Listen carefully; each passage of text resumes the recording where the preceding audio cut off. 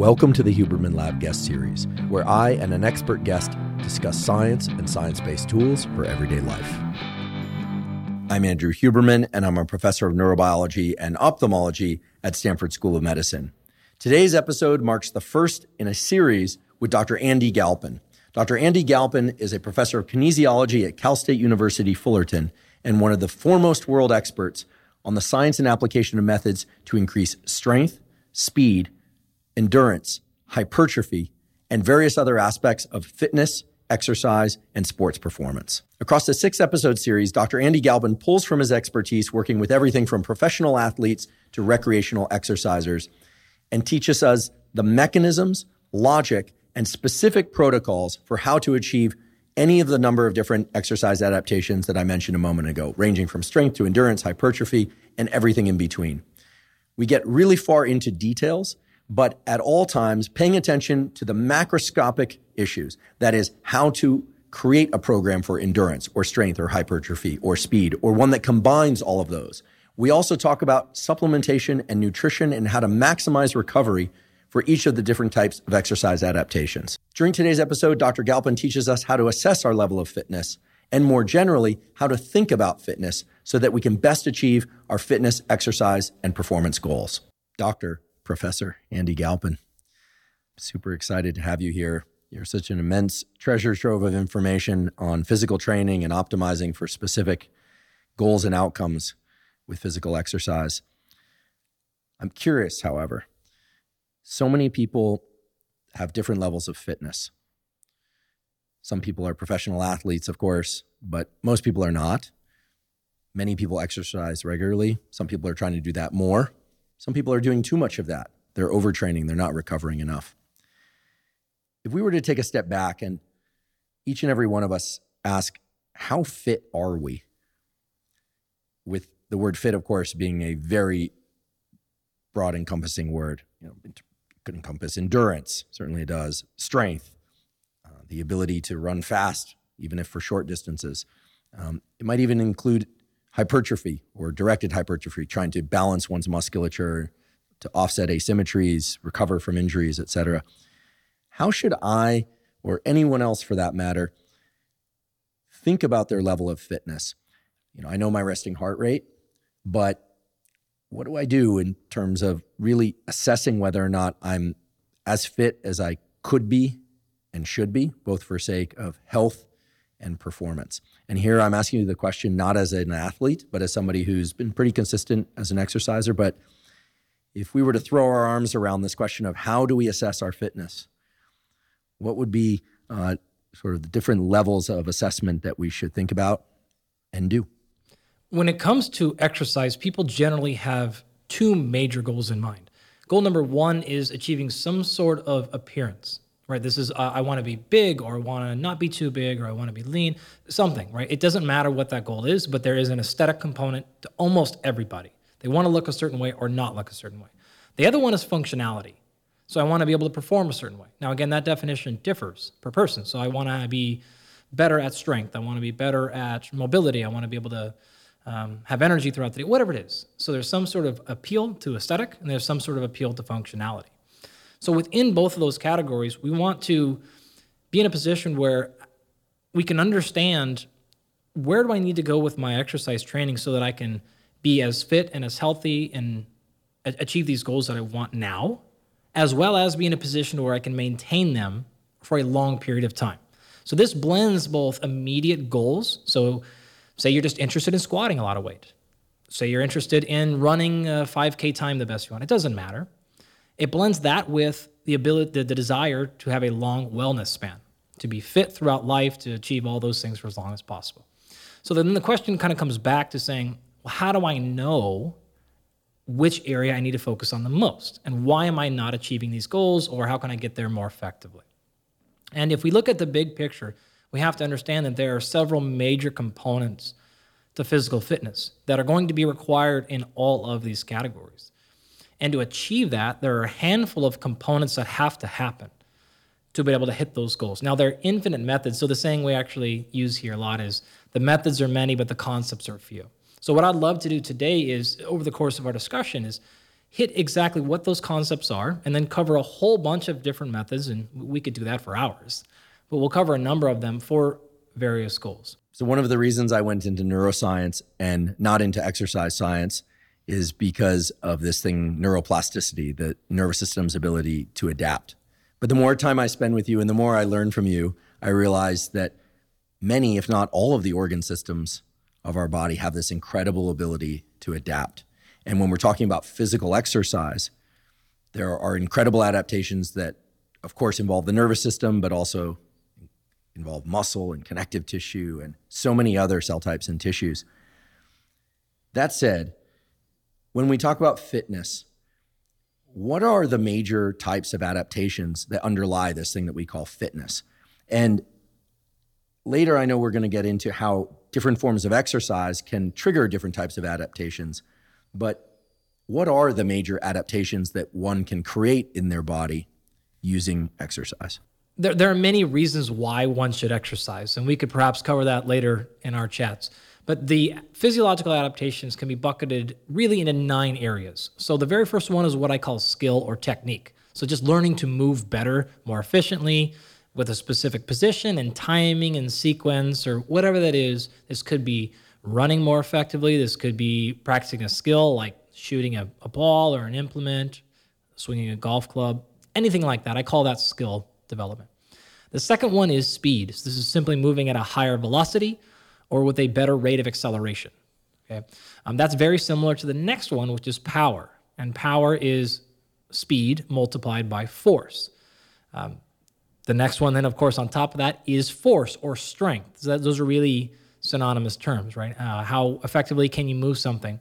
Now, this is often confused, strength rather, as muscular endurance. So what I mean by that is strength truly is a marker of what's the maximum thing you can move, or it's the maximum amount of force you can produce one time. It's not how many repetitions in a row you can do. That's actually another one of our adaptations called muscular endurance. All right, so that is typically under the order of say 5 to 25, maybe 50 repetitions. Think of a classic, how many push-ups can you do in a row? How many sit-ups can you do in a minute? Things like that are muscular endurance. Muscular endurance tends to be localized. So this is, specific to just say your triceps and your deltoids. It's not a overall cardiovascular endurance marker or anything like that. So that's strength, number 4. Number 5 is muscle hypertrophy. And this is the first time now we're talking about an appearance rather than a functional outcome. So, moving better, moving faster, moving heavier are indicators of how well you can move. This is the first one that's just simply how big is your muscle, and that's muscle hypertrophy or muscle size. After that is muscular endurance. So this is how many repetitions you can typically do of a movement. So think of how many push-ups in a row you can do, how many sit-ups in a minute you can do, things that are typically in 5 to 50 repetition sort of range. And it is often, or it is almost always, local muscle. So what I mean by that is a push-up test is really how many reps that your triceps and pecs and deltoids can do. It is not a cardiovascular endurance. It is not a global physiological endurance. It's specific to typically one or a few muscle groups at a time. And this is why you have to do multiple tests for sort of every group there. After that, now we've moved into number 7, which is what I call anaerobic capacity. This is more synonymous with maximum heart rate. And now we're actually looking at, rather than a single movement or muscle group, it is a total physiological limitation. So it is the maximum amount of work you can do in, say, 30 to 45 seconds, maybe even up to 120 seconds of all-out work. Think of your classic interval type of stuff here. So how much work can you do at a maximum rate where you're going to enter tremendous amounts of global fatigue? The next past that is maximal aerobic capacity, and this is probably something like in the 8 to 15 minute range, where you're going to reach probably both a maximum heart rate as well as a true VO2 max, which we'll talk a lot more about what that is later. So that is different from the previous one, where you can't reach this in a matter of seconds. It simply takes multiple minutes to get to a position to where your VO2 max is actually going to be sufficiently challenged, or an indicator there.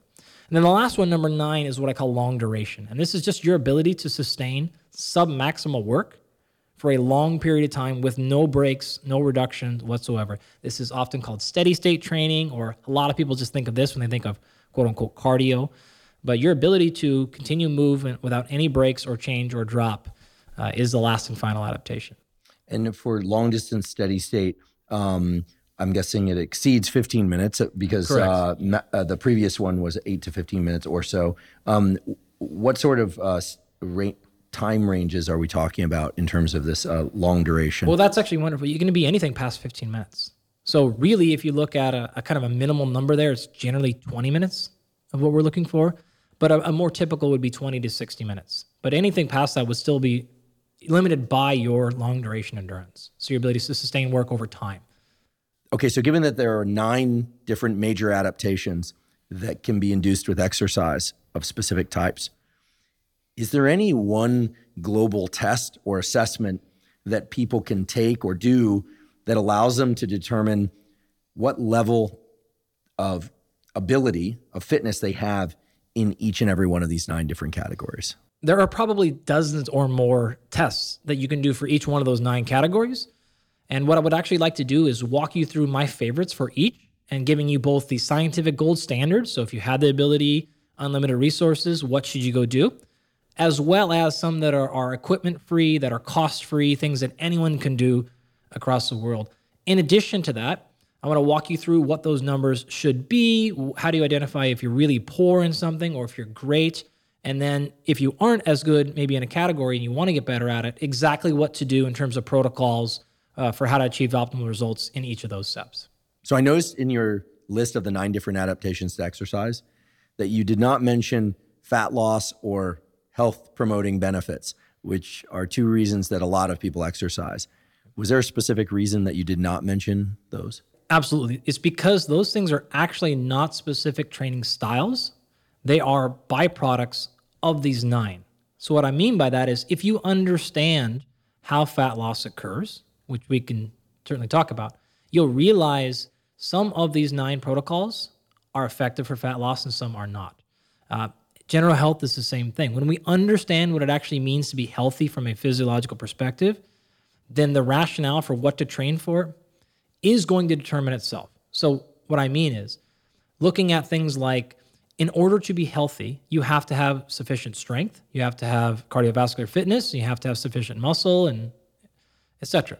Therefore, training for one's health is determined by those restrictions. So for you, Andrew, you may need to do more strength training to be healthy, where me, because I'm strong already, way stronger than you, I may not need to do as much strength training. So our quote-unquote health-based protocols are based on our current status or limitations in physical fitness among these 9 areas. So what I would like to do today is to cover a brief history of exercise science. And the reason is it's going to explain a lot about why people are not getting the goals in their exercise programs that they want, as well as give you very specific direction about what to do instead. I can't wait to hear all the things that I'm doing incorrectly and to have you help me remedy that. Before we begin, I'd like to emphasize that this podcast is separate from my teaching and research roles at Stanford.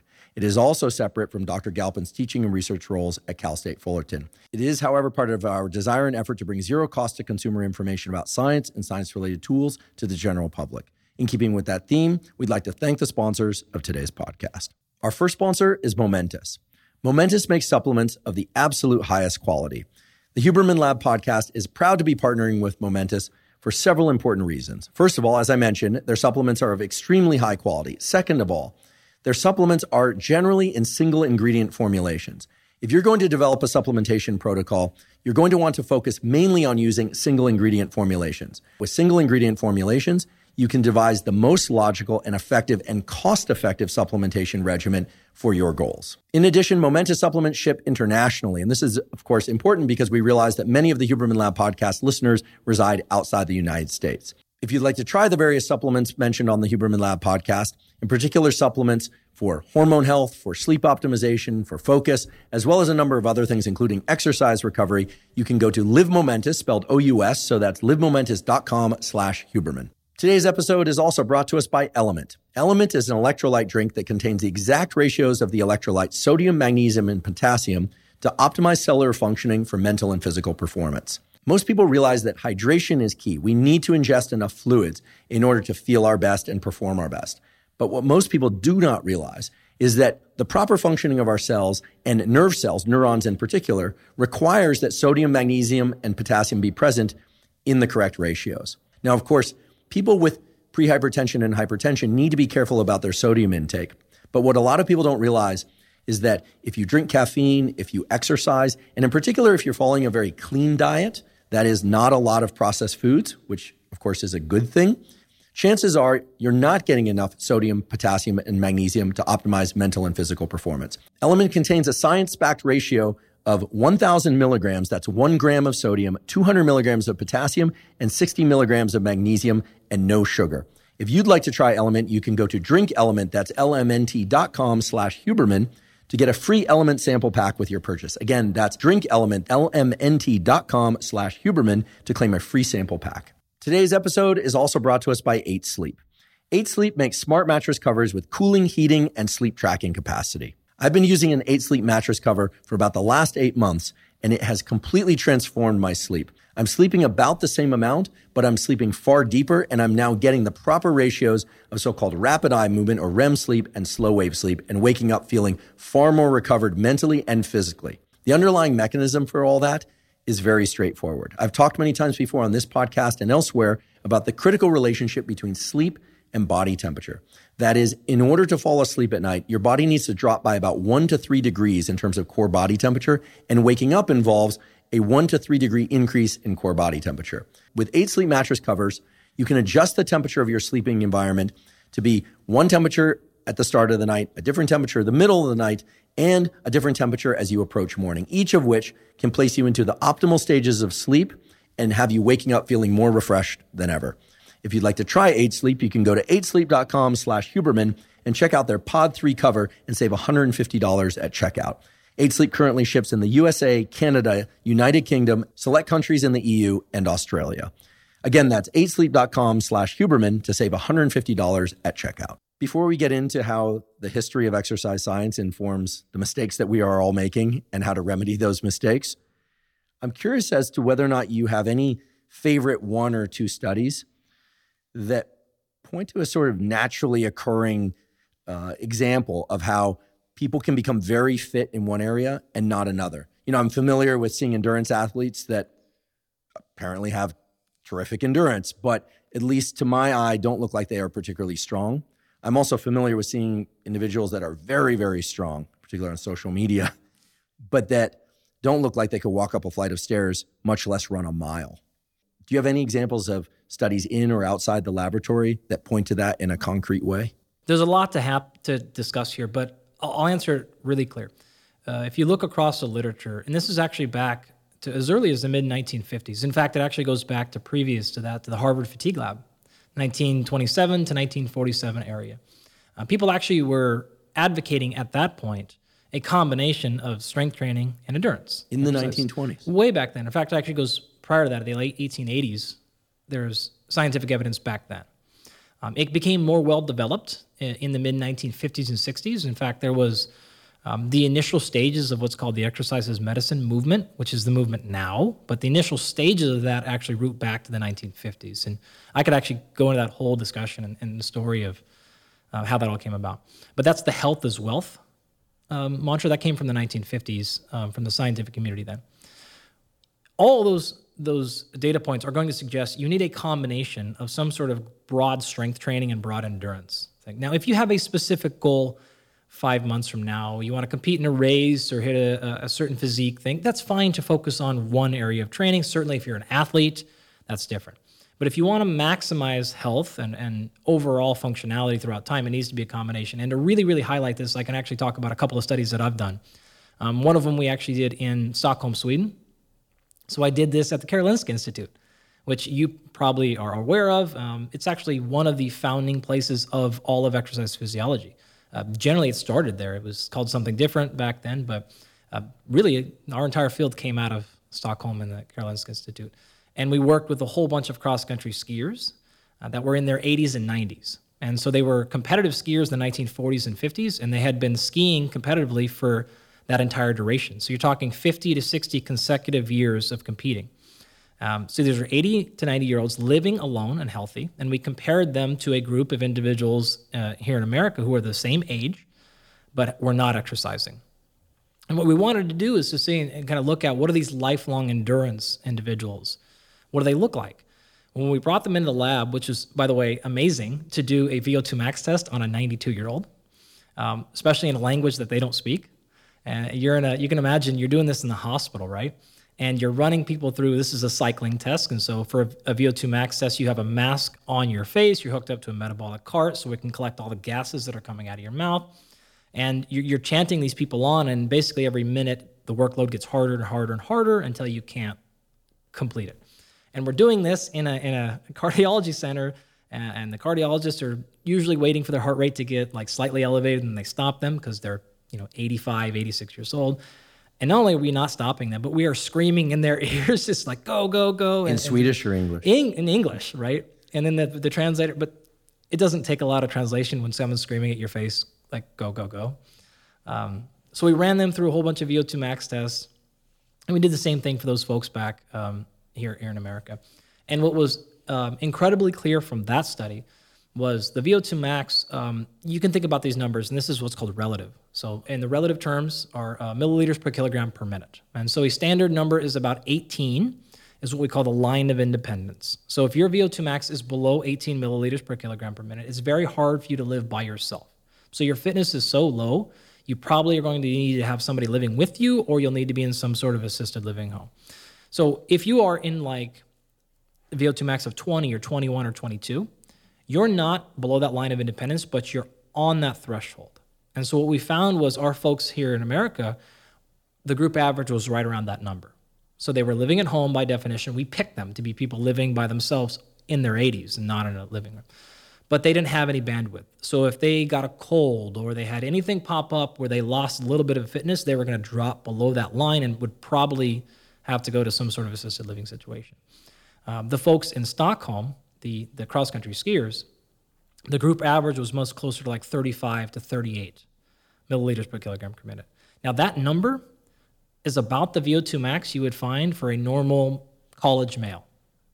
And so these folks that were literally 80 or 90, if the joke, if a saber-toothed tiger ran in the room or whatever and it chased it down and we all had to run to see who didn't get eaten alive, the college men would probably have gotten eaten before the 90-year-olds. And in one case, we had a 92-year-old individual, and I think his VO2 max was 38, which was, in our estimation, a world record, the highest VO2 max for somebody over the age of 90. May I ask, what is a typical resting heart rate for somebody very fit like these older Swedish cross-country skiers? If somebody has let's say their number is 35 milliliters per kilogram in this VO2 max test, but since most of us don't have access to that kind of equipment, but we can measure our pulse rate. Yep. What was a typical resting pulse rate? Sub 60. Sub 60. Yeah. I mean, typically that's a good number to go off of for anybody, regardless of age. Anytime I see somebody above that, I'm going to start asking questions. Certainly above, you'll see in the literature, people will say 60 to 80 is normal, and I don't agree with that at all. If your resting heart rate is 75 beats per minute, there's either something going on or you're not fit. How much cross-country skiing were they doing on average in the previous, let's say, if we take the previous 20 years since they'd been long-time cross-country skiers, divide that by 20 years. Yeah. On average, are these people cross-country skiing 5 hours a day, 2 hours a day, an hour a day? Yeah, that's actually a good question. I don't remember. It's been many years, but they were not doing it every single day, and the volume would not have shocked you. It was the consistency over 50 years that got them there. Now, obviously, these people were, again, world champions and Olympic gold medalists in the 1940s and 50s, so they were elite. They just continued consistently over time. But it wasn't a shocking amount of physical fitness. They also didn't go out of their way to train hard. They were busy chopping wood. They were busy doing a number of other things, and then they just happened to do some of these races and ski along the way. But it wasn't a crazy amount to where you're like, oh, that's great, but I could never hit that number. It was something much more reasonable. So is the takeaway to be consistent about getting cardiovascular exercise, and we can define what consistent means in terms of days per week a little bit later, and I know we will. Yeah. What are some other examples? I love these examples of from the real world. So here's the downside, though. So I only told you about their VO2 max. What I didn't tell you about is their leg strength and functionality. And that part was no more superior than it was their counterparts who were not exercisers. So what that showed really, really clearly, and many other studies have been done since then that look at the classic, what we call lifelong endurance exercisers. You will see, in general, their VO2 max, their cardiovascular function, their resting heart rate, their blood pressure. It will be markedly healthier than folks who don't exercise. It is extraordinarily clear that type of exercise is very important for chronic disease management, no doubt about it. However, it is not sufficient for overall global health because it does almost nothing for leg strength, for any other marker of health, which we can talk about what are the things that are actually going to predict mortality, morbidity the most. So that was a big smashing indication that's like, hey, this is great. However, you're leaving things on the table for your overall health. Now, one could argue they're 80 and they're doing pretty well, but they weren't doing as well in these areas. And so a study we did later, actually, as a follow-up, was looking at monozygous twins. So this is actually interesting. Being a scientist, this is a classic example of one of my graduate students who had been in my lab for probably 3 or 4 years. And she was in our single fiber physiology lab, and you imagine she's isolating individual muscle fibers from an athlete one by one with the tweezer. And she's going to do several thousand individual cells, right? So you're down there for hours, and things happen down there. You kind of lose your mind. And she was just kind of going on one day with one of my colleagues and just talking, and she's like, oh yeah, my uncle is really, really fit and something or other. And then, oh yeah, he's a twin. And it was like, oh, is he monozygous? And she's like, yeah. For those that don't know, monozygous are identical twins. Yeah, which is interesting. So you basically have, what I'm setting up here is this is the perfect exercise scientific experiment. Monozygous identical twins mean they have the exact same DNA. So an egg was fertilized, split, and then 2 humans grew out of that with the exact same DNA. And so now we can start answering the question, well, yeah, okay, what about maybe these cross-country skiers? Maybe they were just genetic freaks. Maybe it didn't matter. It's like some people have, well, genetics are always a component to it, but how much? Well, now we have a scenario lining up where it's like, wait a minute, you have monozygous twins. So we have a replica of a human being, exact same DNA. The only differences that we would see in their physiology now would be due to lifestyle circumstances. Interesting. So monozygous twin, a dad and uncle, right? Great. Do they exercise? Well, one of them does. He's a lifelong endurance exercise. Runner, cyclist, swimmer, Ironman, all these things. What about the other one? Nope, he doesn't exercise at all. And at that point, like, I wanted to kill my graduate student because I'm like, you've been in my lab for 3 years or more probably, and you've never told me that in your household is the perfect scientific experiment for exercise you could ever create.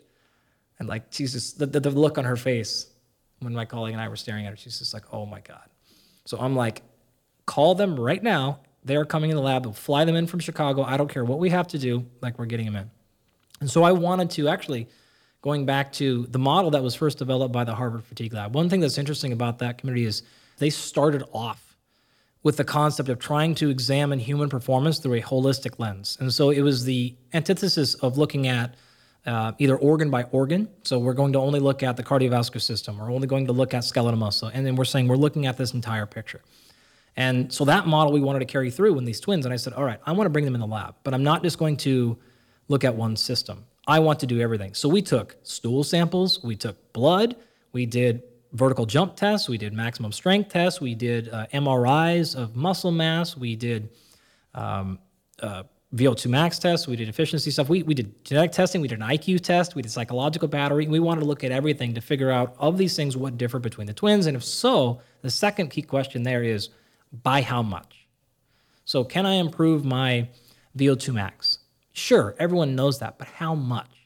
Can it change by 5%, 80%? Like, where's the number? And so putting some quantification on this was very important. And so, again, we had another example of a classic endurance-only training paradigm compared to a non. So this is a person who's, I think, who's a truck driver by vocation, which is, I think, actually drove for a potato chip company, which was even funnier.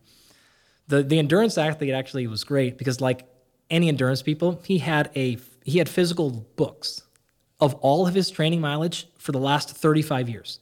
And we just went through them. We calculated the total amount of miles he ran, his averages, his heart rates per time. We had this unbelievable thing, like what races he was in. He had the documentation. It was just totally nuts, right? Like something that endurance people are like shaking their head right now going, oh yeah, I got that too. And everyone else endurance folks are pretty nerdy. Yeah, they're super nerdy, right? So it was great because now we could validate as close as one could to actually how much he ran and things like that. So they had about a 35-year discord. They both exercised up through high school. About 18, they stopped doing it. And by the time they brought them in the lab, they're in their mid-50s. So it was about 35 years of difference. And when we ran them through the testing, if you look at the measures that were similar to the Sweden study, it was almost identical. The exercising twin was significantly better at things like a lipid panel, resting heart rate, blood pressure, VO2 max. Any of those markers, as predicted, were much better. What was very interesting, though, was the things that were in the middle. First of all, their total amount of muscle mass was almost identical, like to the gram, within the margin of error of a DEXA scan could possibly ever be. The non-exerciser, though, was a little bit fatter. So the difference in actual body weight was explained almost entirely by body fat, or non-lean tissue, really. Same sort of deal. So, okay, like no one's surprised there that the exerciser was a little bit leaner, even though it didn't change total amount of muscle mass at all.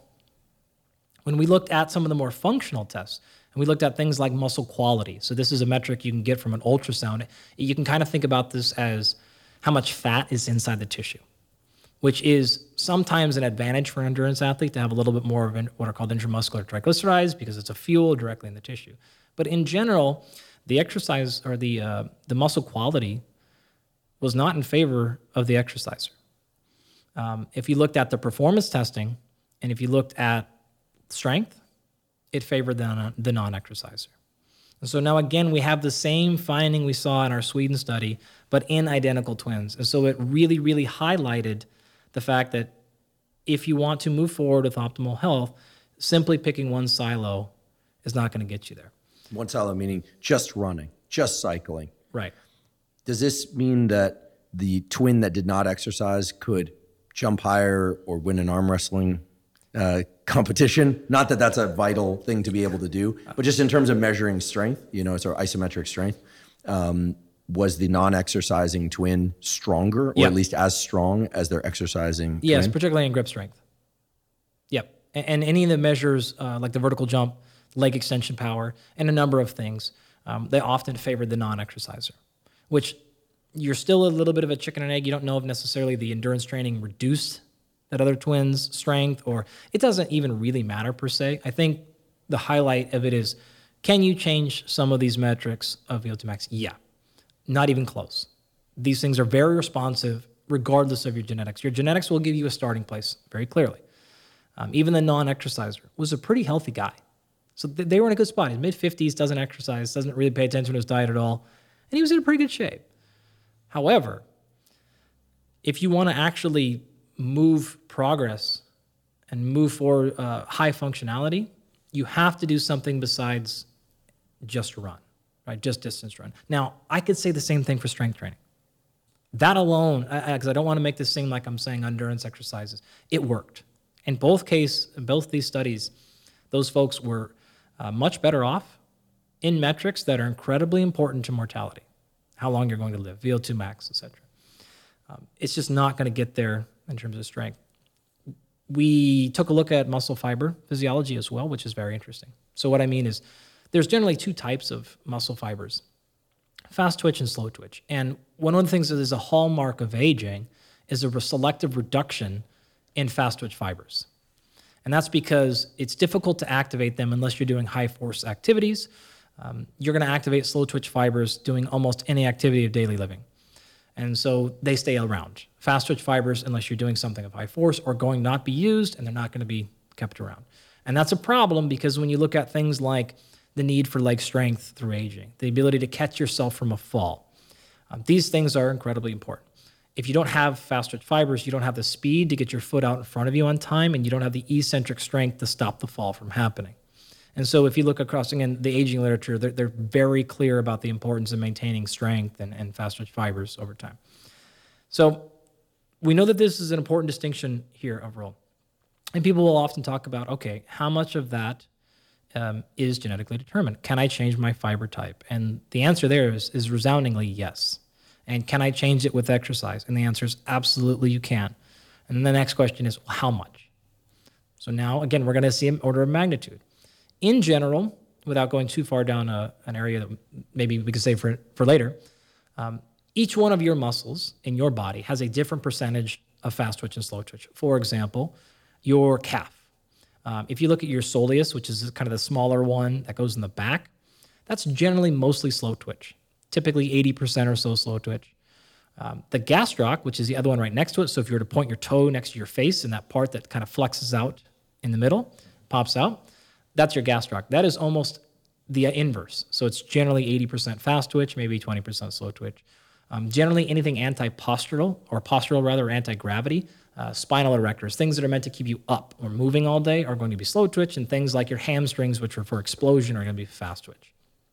Well, we biopsy the quad in these individuals, and in that muscle, it's generally about 50-50, fast twitch, slow twitch, as a really broad number. Well, one of the things that we found was in the non-exerciser, it was almost textbook what you would predict. It was about 50% or so slow twitch, a little bit of percentage of fast twitch, and then about 20% of what are these called hybrid fibers, which are a hallmark of inactivity. All right, great. In the exerciser, it was about 95% slow twitch. And so it's extremely clear. Again, I don't know if maybe their set point was a little bit higher towards that, and the non-exerciser devolved down to his place or the other one, but it doesn't matter. I mean, you're going from 40% slow twitch in one case to 95% slow twitch in another case. It shows you that the limits of physiological adaptation are darn near boundless, given enough exposure. And in this case, 35 years of extremely consistent training, and his muscle morphology was completely different than his identical twin with the exact same DNA. Those are two beautiful examples of people doing endurance work for a number of years and what that gives them in terms of benefits and functionality. Has the opposite experiment been done or observed where somebody just weightlifted or just sprinted for a number of years? I don't know that there's a identical twin control. That's a little. I wish we had a third twin. Too much to ask for, right? Triplets. Okay, so triplets out there. If you're exercising in different ways, or people who have triplets, maybe you assign one kid to be a runner, one kid to be a weightlifter, and the other one to be sedentary. Please don't do experiments like that. But the expectation, as I understand it, would be that the person that sprints or that does heavy squats, explosive work, would then have more fast twitch muscle fibers in their quad, and their non-exercising counterpart would have fewer. That would make sense. But what happens if you assess the endurance level in somebody who's just done strength training or just sprinted? Yep. So we don't have those data specifically. We're actually just starting to have studies come out on lifelong strength trainers. And there's actually a very good reason for this, which is a whole story we can get into. But the quick answer is we don't have a lot of people who've been lifting weights for 30 or plus years. We have a whole swath of people who've been doing endurance training for that long. Is that because fewer people have been weight training, or are the weight trainers all dead? You got to go back to the 1953, 1954. You had two major things happen that changed the entire course of exercise physiology and exercise science, and really exercise as we know it. It's important to understand the history of our field. A lot of the questions I get are based on false assumptions of what exercise can and can't do. As an example, questions like momentum.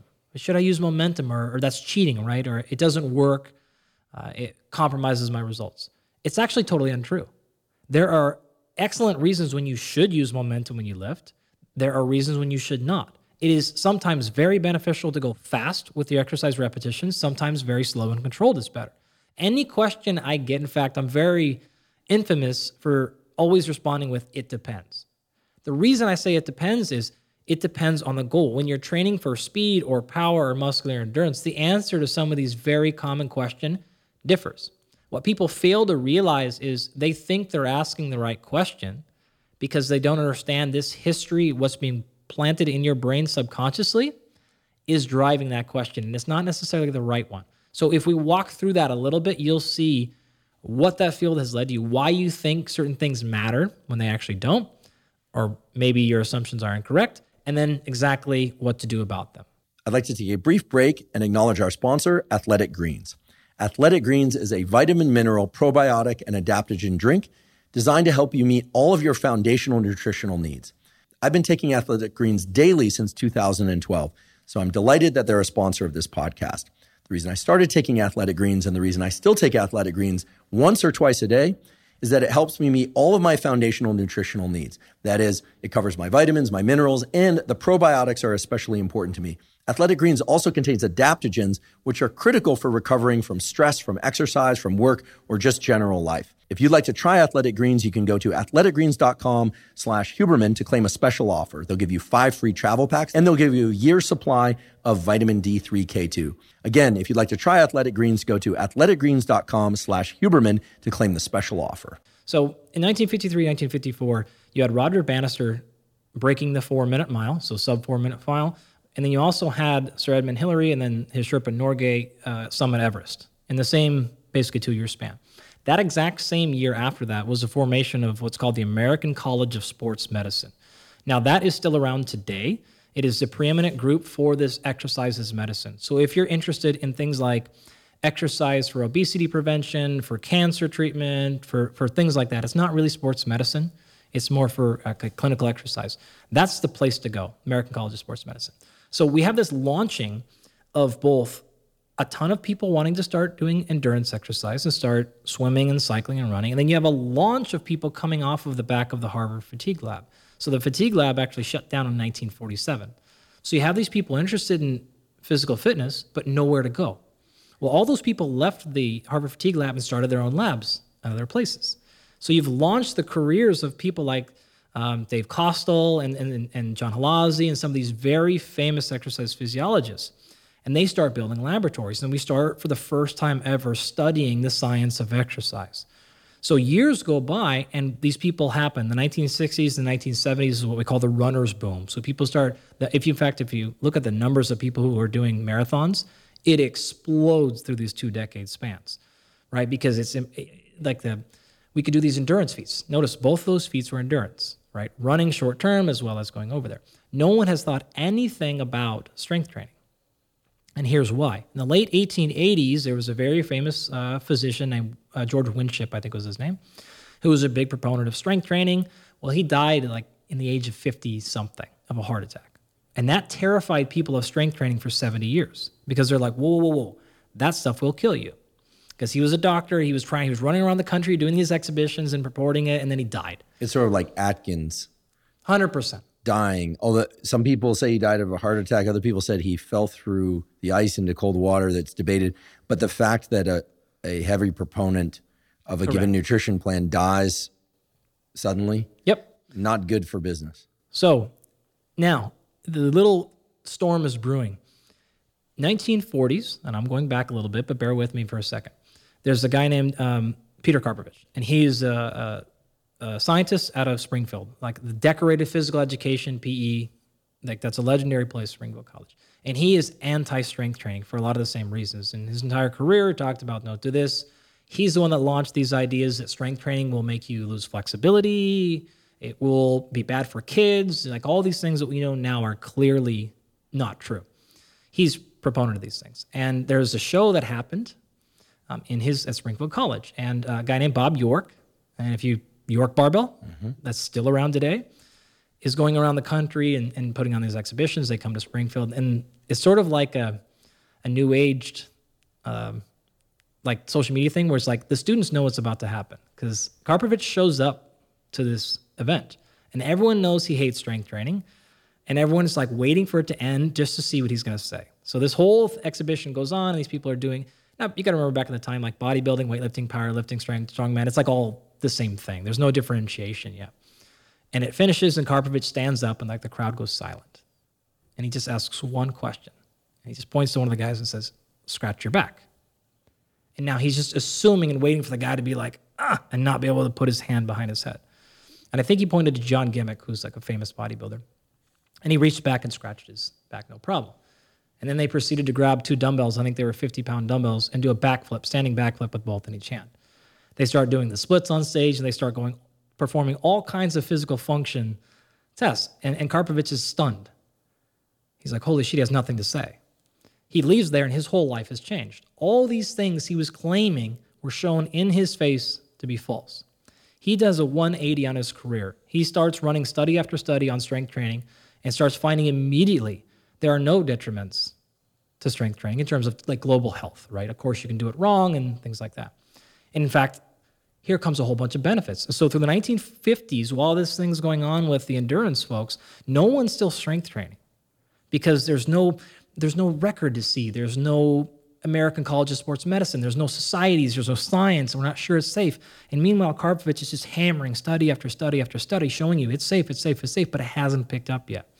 And then everything changed in 1977. Thank you, Arnold Schwarzenegger. He came out with the trifold. He hits you with Pumping Iron, which I know you know that movie, right? Pumping Iron. It's an interesting movie, even for those not interested in bodybuilding. It's a very interesting movie because it really gives a window into not just him, but the way in which weight training started to show up as a regular practice. You know, Totally. when I was growing up, the only people who weight trained were people preparing for football, bodybuilders who basically didn't exist in the town where I grew up. And the only people who did yoga were like yogis doing Bikram. But now you drive through any major American city or European city and there's yoga studios, there's gyms with free weights. Yep.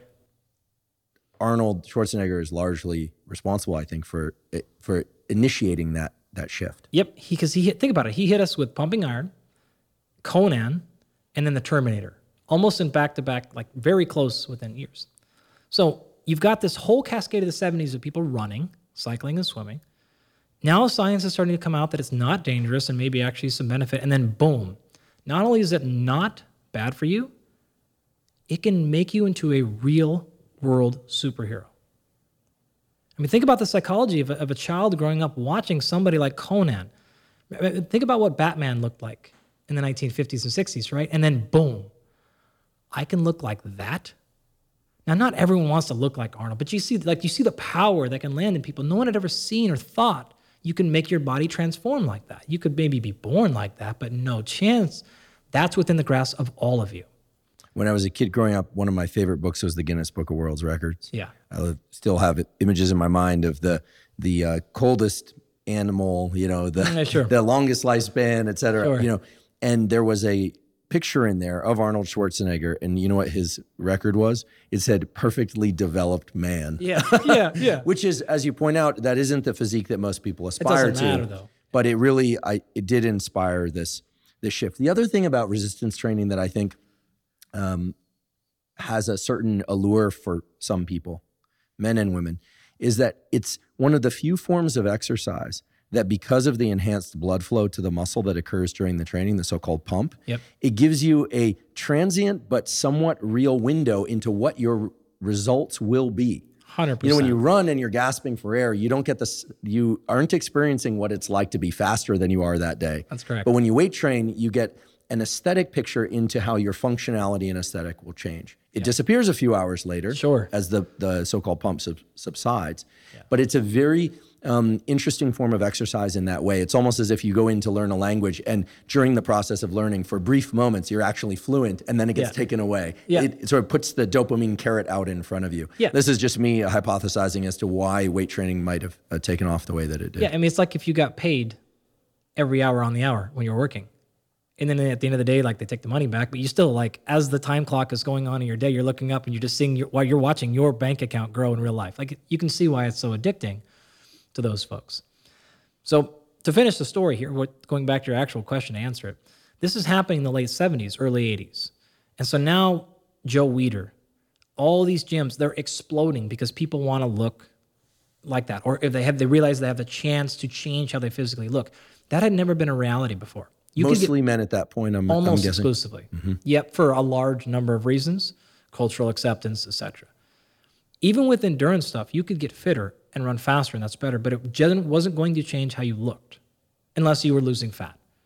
Now you can change how you look, which is so incredibly addicting. In fact, there's a very famous quote I think it was actually Joe Weider who said, show me one man who wants to be strong and I'll show you 10 who want to look strong. Right? It's like, that's very, very powerful, right? There's a whole there's tons of this history I can go into, which is sort of explaining to you. But now you're in the mid 80s and you have what I call my generation.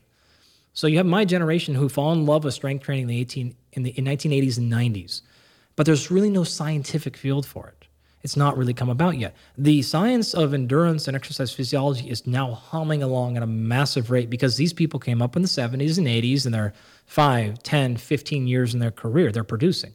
They're generating graduate students. They're starting their own labs. And the exercise physiology still to this day is 80% endurance, steady state stuff almost exclusively. Well, now my generation, you love sports. You love lifting. You love all these things. And now what we see happen is the Chicago Bulls. Michael Jordan starts picking up strength training. Ooh, that's on TV. He's on SportsCenter in the mid-1990s lifting weights. And we go back, actually, to the late 1970s, and I'm not sure if you're a football fan, but any football fan will recognize the Nebraska Cornhuskers in the 1970s and 80s changed how football's played. Well, the reason is because they started strength training, and they started doing it with a guy named Boyd Epley, who was the founder of the NSCA. So the National Strength and Conditioning Association is formed in the late 1970s as well. So just like ACSM was developed the year after those two events happened, 1978, the year after Arnold comes out, boom, NSCA is formed, and now you have a scientific organization dedicated to strength and conditioning. You've got NFL strength and conditioning coaches that are starting to come on board. You've got scientists that are starting to come into labs, and strength and conditioning becomes a scientific field. Well, everything swings now from an exercise perspective into bodybuilding. And so almost all of the things, in fact, we were sort of talking before, I could run a whole bunch of tricks on you. And I could ask you a whole bunch of questions about things that you think are absolute standards or guaranteed about training. I'm supposed to do this. I'm never supposed to do that. For instance, is it okay to train a muscle group on back-to-back days? Most people are at home thinking, no, you're not supposed to train a muscle group. it needs to recover. And that's total nonsense, right? Other things like body part split training, right? Training one muscle group per day. Other things like cardio, endurance training influencing, will it ruin my gains for my lift? All of these things are on at a base of assumptions that come from bodybuilding. Now, that's a fantastic world, but because everything started in the late 1970s as bodybuilding, in terms of basically strength training was that. Weightlifting and powerlifting were not at all around, right? They were, but nobody cared. Again, show me someone who wants to be strong, I'll show you 10 who want to look strong. The physique thing just dominated, and we're not getting out of that yet. We're not all the way out of it. We're starting to, though, because here's why. People started to realize this bodybuilding thing is fantastic. I can change my physique. I'm getting better. But damn, these workouts take an hour and a half, 2 hours. And I'm going to spend that whole time on one or two body parts, which means I'm going to have to lift 6 days a week. And I'm going to have to do that consistently, right? Now all of a sudden, boom, 2 hours on my elbow flexors. Damn, my elbow's starting to hurt. And yet, my understanding is that it doesn't really require 2 hours a day of training in order to get benefits, even just for hypertrophy. Totally. But a lot of the times you're going to have to get some amount of time in because you're spending so much isolation. So we've gone away from training movement. Running is a movement. Cycling is a movement. Training my biceps is a muscle or muscle group. Training my hamstrings are a muscle group. That's not a human movement. So we've done a 180 in terms of selecting the exercises from movement-based prescription to now muscle group-based training. So when you're isolating muscle groups, that means a whole chunk of your body is really not doing much throughout the day. So what happens if you're doing, say, legs on Monday and you miss Monday because you're on a flight? Now your legs have to wait a whole nother week, right? That's the solution to that. But so this starts to become problematic. People start getting beat up. People start realizing, I actually don't feel that great. I'm not super fit. I'm sweating just walking up the stairs. I'm out of breath. Why? Because all that training, you've done nothing for your cardiovascular fitness. You've done nothing to improve heart rate, oxygenation, blood flow. And so that paradigm swing way too hard into the exercising, especially lifting weights, is single joint, often machine, often slow, often high volume isolation stuff. And that left a giant opening of people going, well, wait a minute. What if you could get in the gym? I could promise you the same or better results in under 30 minutes. And in fact, you'll also feel better. You'll lose more weight. And that opened up group exercise classes, kettlebell stuff, CrossFit type of stuff, circuit training, because you can come in, you won't get so beat up because the volume's lower. The time is much lower. You get multiple adaptations at the same time. Great. The problem with that, though, fast forward 10 years, is it started burying people because you've now de-emphasized movement quality and you've overemphasized scores, right? So this is a classic example. If you go and you watch Pumping Iron, you'll see, or any bodybuilder, you'll see if they're doing a bicep curl. They don't even really pay attention to the rep range. They don't really pay attention to the load. They are looking at their muscle. They're trying to figure out, how do I get that thing to fire? They're squeezing, they're flexing, they're posing. At the end of every set, they're trying to figure out, am I getting enough pump? It is exclusively founded on exercise quality. The rep range, the numbers, almost irrelevant. When you go to the other model, exercise technique, it doesn't matter. Just get the most amount of weight up, or the amount of reps, or the fastest time, et cetera, et cetera. High intensity. This would be CrossFit. I've walked past some CrossFit studios. I've done 2 CrossFit I don't want to get classes. sued, so you said CrossFit, I didn't. Oh, I don't know. I enjoyed them. I definitely felt like I was working hard. You will. I observed a lot of people in very close proximity doing Olympic lifts and doing kipping. That's where you kick your legs, folks say, sort of like bucking and kipping type pull-ups. No, I enjoyed it. It wasn't for me for the long term. But It did seem that there was a lot of ballistic movement in close proximity to other people. So the hazard to me seemed more about that than the actual movements. Well, again, the point I'm setting up here is that was actually a really brilliant solution for a lot of the problems the classic bodybuilding hypertrophy introduced. So it got away from isolation movements and got people doing big movements, which are more effective, generally better. It got people doing things fast and explosive. That's more athletic. That is more important for longevity. It solved a lot of the problems. Joint health wasn't getting crashed. The issue they went with is they just pushed the pace on score rather than quality. They pushed the pace on how many people can be in here at the same time. So now you're doing higher risk movements, higher intensity, higher fatigue, and with a total, not that they don't care about technique, but it's not the thing that they're most concerned about. It's getting the number and the thing done. They solved the time issue, though. You can get tremendous results in 3 days a week, under 45 minutes each session, et cetera. Burn people out, though. Way too much high intensity, way too often. And the other problems, safety concerns, all kinds of orthopedic issues and other stuff. Can I interrupt you for a moment and just ask a question as we go through this arc of the history of why endurance training predominated, or strength training, or bodybuilding type training, or CrossFit type training, because I think this is fascinating. I know we're about to arrive at where we are today and what the future looks like for people and what they should focus on and do. At what point, if any, do you think resistance training started to become adopted by women? There was no equivalent of Arnold Schwarzenegger. There was Linda Hamilton in The Terminator. There are some impressive physiques, certainly, on female actresses and athletes. The Williams sisters, very impressive musculature and physiques. And of course, their tennis playing speaks for itself. Has that happened yet? I mean, what I mean is, do you think, since you work with both men and women, do you think that most women understand that weight training done properly is going to be extremely beneficial for them, maybe even especially for them in terms of offsetting bone density loss and things of that sort? Or are we still waiting for the popular stimulus for getting 80% of young women thinking, I want to lift weights? Hard for me to answer because I'm not a woman, right? Now I have a daughter. She's 4, so we'll see. What I can say is I've probably worked with, I don't know how many professional athletes in total, a lot. I've worked with them probably 14 professional sports. I've worked with Cy Young winners, MVPs, like all the credentials, right?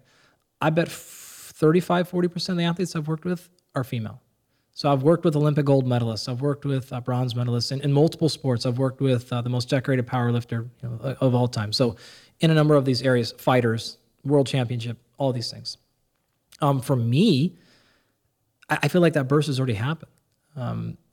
My students, if you look at my classroom, I don't know what the numbers are, but there is no small number of females in exercise science and exercise physiology.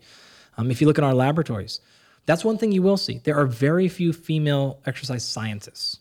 There are very few female strength and conditioning coaches, but that number is coming down at an astronomical rate. You have people that are being hired in every sport. You pick the NFL, you pick Major League Baseball. Every few months, we're hearing first female hired for this, first female hired for that. The Yankees, Rachel Balkovich, fantastic. Rachel's been out to my lab. She's terrific. She's fantastic. I mean, she's now being hired as I think she's a hitting coach now, actual sport coach. She's going to be a GM. Right, that's just her goal. She's a Terminator. So that's already happening, and my students that are coming through our program are getting placed in these roles. They haven't gotten through yet a lot in terms of being an actual scientist, but they're getting there. Sports scientists in the NBA are being hired, females, in terms of like big data collection, and sports science and tech will cover, in another discussion. But I think it's happening. Whether or not the cultural and social, I can't speak to that end of the equation. What I can speak to, though, is one of the things I think is most fun coming forward scientifically is, a number of years ago, NIH came through with their mandates of saying it's no longer acceptable to exclude women from scientific research, right? Because we just did that for decades. Well, what happened, just to fill this in, because I think it's worth noting, is that for many years, studies even on rodents were mainly carried out on male rodents because the assumption turned out to be wrong, but the assumption was that the physiology of female rodents, because they don't have a menstrual cycle, it's not 28 days, they have an estrous cycle, it's 4 days, or a different type of cycle, that would somehow disrupt the data. Turns out that's entirely wrong. Now it's actually required. When you sit on a grant study panel, which are the people who evaluate grants, they literally say, did they meet the criteria for sex as a biological variable? Here we're not talking about sex as the verb, we're talking about sex as biological sex. And if you don't say yes, that's a strong hit against the grant. And if you say yes, then it checks off that box. So it's now required that both male and female rodents and humans be studied in a given study, unless the study is specifically geared toward understanding that only exists in one or the other population, such as studies, menopause, for instance, totally. Menstrual cycle, andropause, for instance. But this is extremely important. I'm excited to hear that.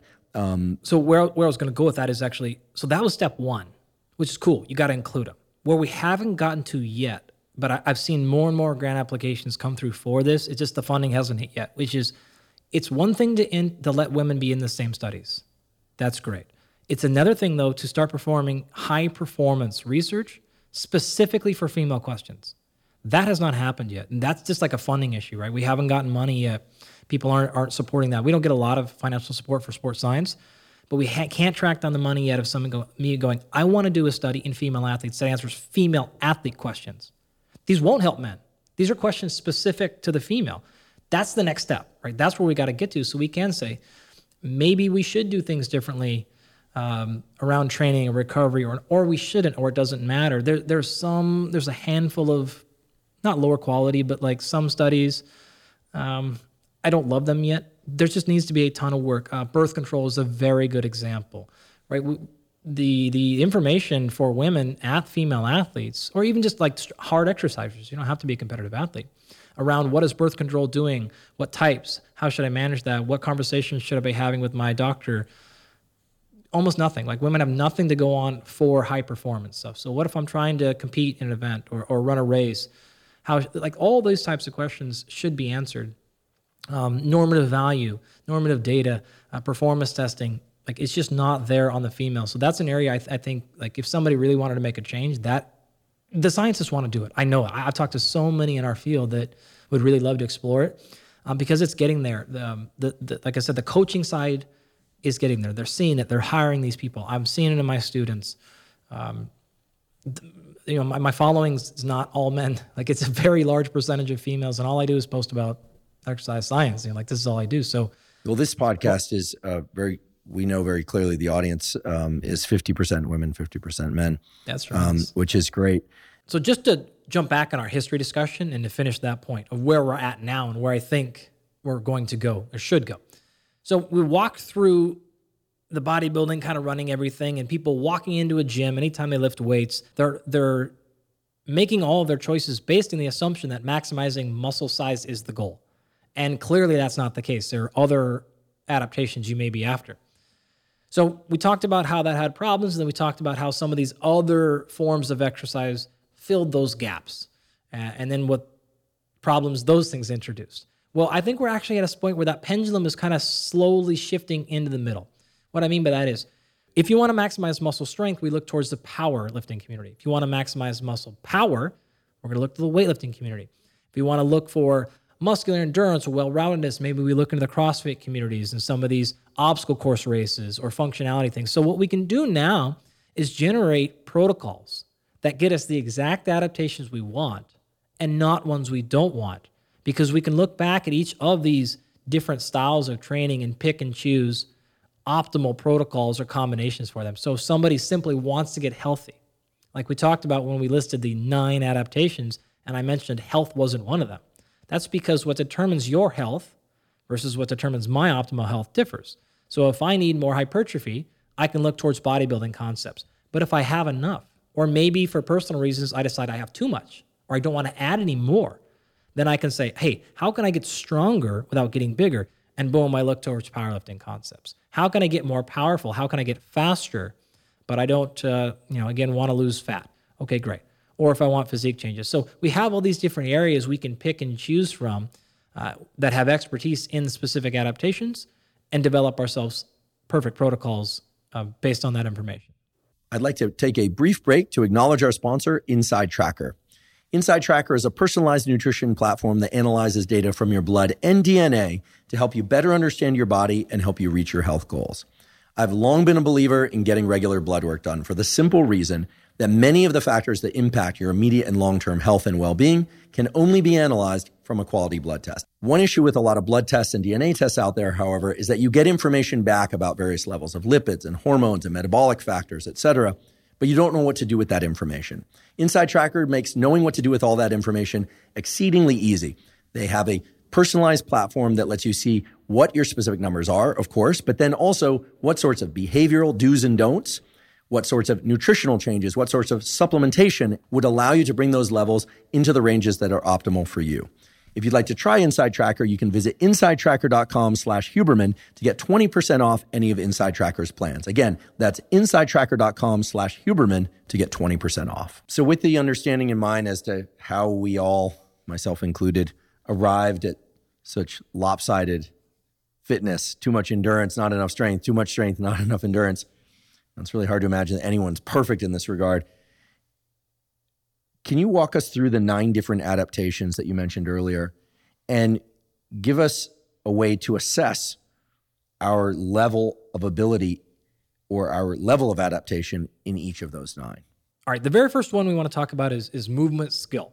Now, set aside sport specific, so I'm not going to give you an assessment for optimal golf technique swing. This is really about human movement so that you stay injury-free and you can continue to train for as long as possible. So what are the minimum requirements? Now, if you can have access to a highly qualified physical therapist or movement specialist, that's the best route, right? Go to them, have them identify all of your movement patterns, overhead pressing, squatting, running, all these things. That's your gold standard.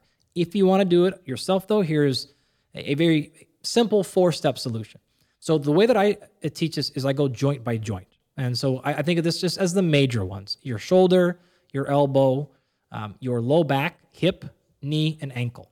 Okay. Now what you can do is do a representative movement for you. So if you bench a lot, use the bench. If you do pull-ups, use the pull-up. If you squat, do that. I would recommend doing an upper body press, an upper body pull, a lower body press, and lower body pull. An example would be a push-up, a pull-up or a bent row, a squat, and then a deadlift. That would be a very, very well-rounded approach. What you're going to do is do that movement, and I would record it for yourself and record a frontal view and a side view. Probably do 3 to 10 repetitions per angle, okay? Slow and controlled. You don't need any body weight. What you want to do is move, and you want to look for 4 key things at every joint, all right? So again, imagine I'm doing a squat. I'm going to do a squat, and I'm going to focus on just my ankle. And I'm going to look for these 4 things of the ankle. And then I'm going to go back and watch my knee and look for these same 4 things of the knee, through the hip, etc. All right. So what are these 4 things? Number 1 is you want to look for symmetry. So symmetry is front to back, left to right, and your right limb and your left limb. All right. And so what we want to look for are, if they aren't moving perfectly, that's fine. But you want to see, is one moving further ahead than the other one? Is one turning to the side and one's not? Is one fidgeting and twitching around differently? So you want to look just to check to see and make sure that they're stable. That's one. Number 2, you want to look for stability. So key indicators here are things like if you can't do a squat, a controlled squat where your knees don't start shaking, like that would be an instability issue. So can you do the movement slow? Can you pause at the bottom, maybe 3 seconds, maybe 5 seconds or 10? You should have complete control of that movement at all of these joints. Are your hips sliding to one side when you stand up? Is one elbow closer to your body when you're benching and the other one's more flared out? These are the things I'm talking about, right? I'm not worried about what angle they should be at or not. You're simply looking for asymmetries or instabilities. All right, so again, as you're pushing up, does one elbow start flipping and twitching and going all over the place? The third one is what I call awareness. So there are a lot of movement technique issues that are simply people don't know. And so you'll watch them squat. I do this in my classes all the time. I'll have 100 kids out there squatting, and you'll see some horrible squat technique. And then when you just tell them, hey, did you realize your heels are supposed to be on the ground at all times when you squat? They're like, oh, okay. And they can correct it. It's not actually a movement flaw. It was just simply an awareness. I didn't know, and then I actually didn't realize that was happening in that position. So we want all of our joints to be going through a general full range of motion, which is number 4. So the ankles during like a squat, your knees should be able to go as far over your toes as possible while maintaining good position, your feet flat on the floor, your 3 points of contact, your whole foot, and you're not compromising another joint. So that's all you're going to look for, those 4 things: symmetry, stability, awareness, and range of motion through each joint, through each movement. It sounds difficult and time-consuming. It's really not, right? You can generally kind of clear these things in 1 or 2 repetitions in a couple of seconds. And what you're really going to look for, there's lots of scoring schemes. You can, test that a physical therapist will sort of you. I just look for absolutely terrible, like can't do it at all, minor flaw, or pretty close to good. That's really all I'm looking for. So my scoring system is 0, 1, 3. 0 is like you're not going to do this exercise because you're at a very high acute risk. You might get hurt on rep 1 tomorrow. Number 1, like a score of 1 is like, there's a minor flaw here. We can probably do it, but we need to be cautious of load and volume. The other one is maybe it's perfect, maybe it's not, but go ahead and sort of do it on a reasonable protocol. You'll be fine. So that's generally what you would need to do, is a cost-free method of identifying good movement technique within any of the things that you would do. What about speed? I actually don't think this is one most people should test. If you're a high-performance athlete, we can run a 40-yard dash, or we can do some different things with a velocity transducer on a barbell. If you're a weightlifter or something. For most people, pure speed is really maximum velocity or acceleration, or kind of the 2 ways we break it down. It's just generally not that necessary to test. What about number 3, power, which I believe before you told me was speed times force? So the reason why I don't worry too much about speed is because you can infer a lot of it from a power test, and a power test is easier to do as well as easier to train for most people. So the cost-free version here is a simple broad jump. So this is stand with normal position, jump out as far in front of you as you possibly can, and measure the distance between where you started and the back of your heel where it lands. A super basic number to look for there is your height. So you should be able to broad jump how tall you are. If you're 5'5", you should hit 5'5", 6'5", etc. It's not perfect.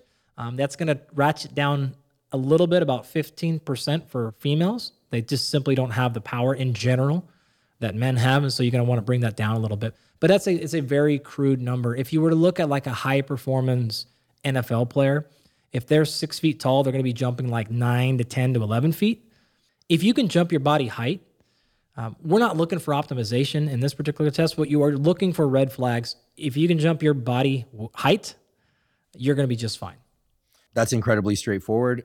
And yet I have one question. Yeah. I'm assuming that I can squat down as low as I need to before I jump. I can swing my arms from back to front as hard or with as much momentum as I can muster. And when I land, you said I'm going to take the measure from where the back of my heels You want to measure the distance you actually covered. So to clarify, there's no running approach here. There's no steps into it. You're going to stand at a still. Yeah, you can swing, bounce as much as you'd like to do. You're going to projectile off. So you're going to measure the distance from the tip of your toe. So basically, stand behind the line, and then the furthest point back where you land. So basically, the worst possible score, not the best possible, because your feet won't land symmetrically. One's probably going to be a little bit farther. Now, technically, if you fall backwards and your hand touches the ground, we mark that number. But in this case, just use the furthest point back of your back heel and go from there. I'll be trying it tomorrow morning. Now, if you have access to a little bit more technology, or you just really want to know a better number, a classic vertical jump is a good starting place. So you can actually do this in a simple, cost-free way. You can just measure two of your hands, put them together so that both of your middle fingers are touching. Overlap them and put them directly over your head, okay? And then you kind of want to reach up as high as you can get, and you mark that on the wall. My brother and I used to do this all the time. We would take a highlighter, the yellow ones, and color as much as we could on our fingertips, touch the wall so that the highlighter would stain the wall. If you actually go back to my house from my childhood, you'll see these markers all over our house. I'm sure your parents were thrilled. Yeah, my dad didn't care. He didn't care. He's just like, whatever you guys do, whatever you want. So you want to measure that. And then, of course, you're going to jump with those two hands and touch as high as you can up. And you're going to measure the distance between your standing reach and the actual height that you jump there. Now, the reason you're doing it two-handed, by the way, is because if you do one-handed, you can actually reach pretty high by offsetting your shoulders. And now you're getting into differences of, who has more shoulder mobility, who has the ability to kind of get up there. A 2-foot standard or a two-handed standard approach is there. Same thing, no running approach here. You can dip, you can drive, you can and do all those things. You can swing your arms, but you're going to be a two-handed touch is a general way to do that. You want to look for a number of something like 24 inches or higher. If you're past the age of 50, that number can come down a little bit to closer to 20. And again, for females, it's going to be ratcheted down about 15% every way to go. If you're a middle-aged female and you're jumping 20 inches, you're in a pretty good spot. You're going to be looking really nice there. So now, if you can do that on a force plate, that's even better. So these are very basically scales that will go out to multiple digits, sometimes 5 to 9 digits past 0. And you're going to stand on these things, you can do the exact same test. And these are very interesting because they'll tell you not only how high you jump, but they'll tell you how much force you put into the ground. They can also tell you how long it took you. This is called your rate of force development, as well as impulse and speed and a bunch of other stuff, which are important to help you understand where on the power spectrum you need to be. So you would do that in addition to using some sort of velocity transducer on a barbell. So a very classic thing to do would be, let's say you're going to do a squat, and you're going to put this device on the barbell, and that's going to measure the speed at which the barbell moves. And you're going to do that at 40% of your one repetition max, 50%, 60%, 70, 80, 90, up to 100. And that allows you to create what's called a force velocity curve. And you can start to see at what point when you start loading things heavy, do you start slowing down too much. And that'll tell you what part of the force velocity curve that you want to train in to optimize your power. Why that's important? A lot of people will do things like, when I'm training for power, how heavy should I lift? Well, the general answer people say is 30% of your one rep max, but that's actually not true at all. What's most optimal for power development, which we'll discuss more much later, is depending on where you're flawed in the force velocity curve. So if you have access to technology like that, that can give you a lot more insight and information. If not, do the broad jump test or the highlighter on your fingertips and jump and touch the wall test. At Andy Galpin's house. Hey, just, come along. The walls are already messed up. Just go ahead and come up to Washington and we'll do it. Fantastic. What about strength? Right. So strength is really important. You need to measure this in multiple areas, and we'll start off with grip strength. Okay, so you can do this in two ways. You can buy a hand grip dynamometer. Now, these are anywhere between $20 to $100 anywhere. These actually used to be, like when I was in school, like hundreds of dollars, and now you can literally buy them on any website for $25. So my honest recommendation is technically that's not cost-free. I know your whole thing about the cost-free protocols, but $25, I'm calling that basically cost-free. You can bring that in and test that. And that's just a little device where you're going to squeeze and and I would do your right hand and your left hand. You want to look for asymmetries there, but you want to look for something like, typically they're going to give you a value in kilograms. And you want to look for something like a minimum score here of 40 kilograms. Ideally, you're up past 60 would be a really good spot to be in. You want to make sure that there's no less than 10% variation between your left and right hand. Your non-dominant hand actually shouldn't be that much weaker in this test. So what you'll actually see a lot of times is the non-dominant can be oftentimes stronger because the dominant hand is more for movement precision and writing, things like that. So you want them to be close. If you are a male and you're under 40 kilograms on a hand grip dynamometer, like we're going to need to train that. If you're a female, it's not that much lower, but about 35 kilograms is the cutoff point. If you're above 55, we can add it to your training, but I'm not worried about leaving it out of your training. If you're a female, if it's above 50, that's my sort of cutoff of where we want to go. So that's a fairly cheap one. Another one that you can actually do is just a dead hang. So you can hold on to any bar, ideally one that is thin enough to where you can wrap your whole hand around it. So you don't want to be using a giant fat grip. You're going to have a false reading here. So something like going to the gym and jumping on any pull-up bar or pull-up rack. And you want to hang, and this is a simple time test. So in general, we should be able to hang for a minimum of 30 seconds is what we're looking for. 30 to kind of 50 seconds is my good, but we could probably get better here. If you're cruising above 60 seconds, I'm generally pretty happy. This is actually a good example of when females tend to be better. Grip strength on women tends to be strong, and they can hang for quite a long time. So those standards don't really change that much for women. Now, if you are exceptionally large, this thing doesn't scale perfectly. If you're 240 pounds and even if you're lean, it's just hard to hang and hold 240 pounds. Conversely, if you're 145 pounds, even if you're unhealthy, you're going to be able to hang for a long time. It's just not that much weight to carry. So just rough numbers to start off with. So that's grip strength. What about strength elsewhere in the body? The primary ones, you can do an upper body strength test if you would like, although it's not technically something we do very often. Happy to do a 1 rep max bench press or something like that. That's great. The one I'm generally more interested in is a leg extension test. And the reason I like this is a back squat is better. A barbell back squat is, that's my jam. That's my life, right?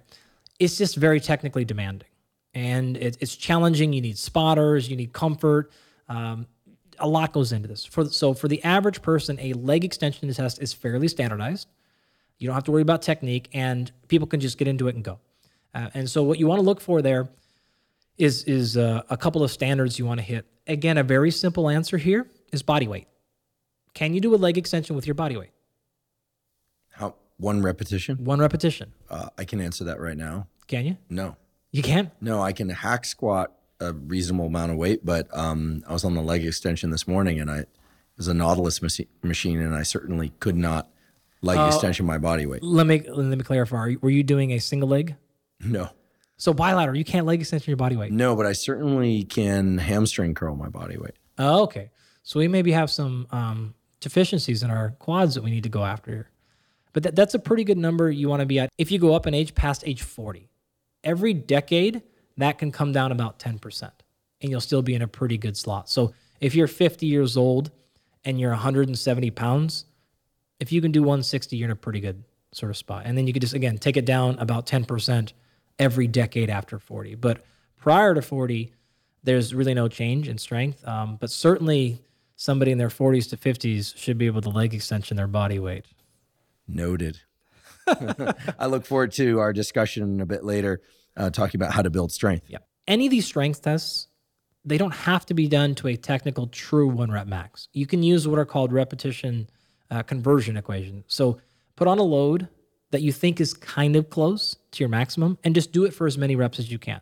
As long as it's under 5 reps total, you can then actually go online and enter that into any number of calculators anywhere, and it will tell you, okay, you did 3 repetitions at 200 pounds. Your 1 rep max is probably 215, whatever. So there's estimate equations. So if you don't want to spend the time or you're not truly comfortable, absolutely going to your true 1 rep max, just get to a number that's fairly close and do as many as you can, and then go online. Again, 1 rep max estimator equations are everywhere. If you get past 5 repetitions or so, the accuracy of those equations starts going down. So don't put on something and go, I did 12 reps of it, and then try to figure out what your 1 rep max. It'll get close. You start moving past that, you're just getting worse and worse and worse accuracy. So I want to make sure whether you're doing the leg extension test or a front squat test. You don't technically have to do an absolute 1 rep max. If neither of those are an option, another one I like a lot here is simply a front squat or a goblet squat hold. So you're going to hold a weight in front of your chest, whether a kettlebell is great here, a dumbbell is fine here, and you want to hold about half of your body weight. Go all the way to the bottom position and try to hold that for about 45 seconds. So it's a pretty good indicator of, number one, your position. It's hard to be in a bad position for that long at that load, as well as core strength and low back stability. So it's a very different indicator than, say, the leg extension test, but it's a really nice one. So it doesn't require many moving parts. It's more difficult than the leg extension, but it's quite a bit more functional, and it's going to give you insight into a lot more areas than just the quadriceps. So 45 seconds down at the bottom of the squat. Yep. And then returning to a standing position. Yep. And if you can't do the return, I'm not that worried. But as long as you can hold that good position without a technical breakdown in that 45 seconds, that's a really good spot. As an intro, I want a third of your body weight for 30 seconds. Terrific. I plan to attempt all of those strength tests very soon. What about hypertrophy? Sure. Actually, before we get into that, I want to jump back really quickly. It's important to add a couple of caveats to the strength training stuff. So there's two that I want to do. Number one, these are assuming you are technically proficient. So I don't want you to do any exercise to exhaustion or to maximum strength if you're not comfortable with your technique. So adjust these accordingly. If you're not comfortable with the front squat, do the leg extension. If you're not comfortable with that, do something different. So we never want to utilize maximum testing if it's going to come with the consequence of serious acute injury. So that's the most important flag.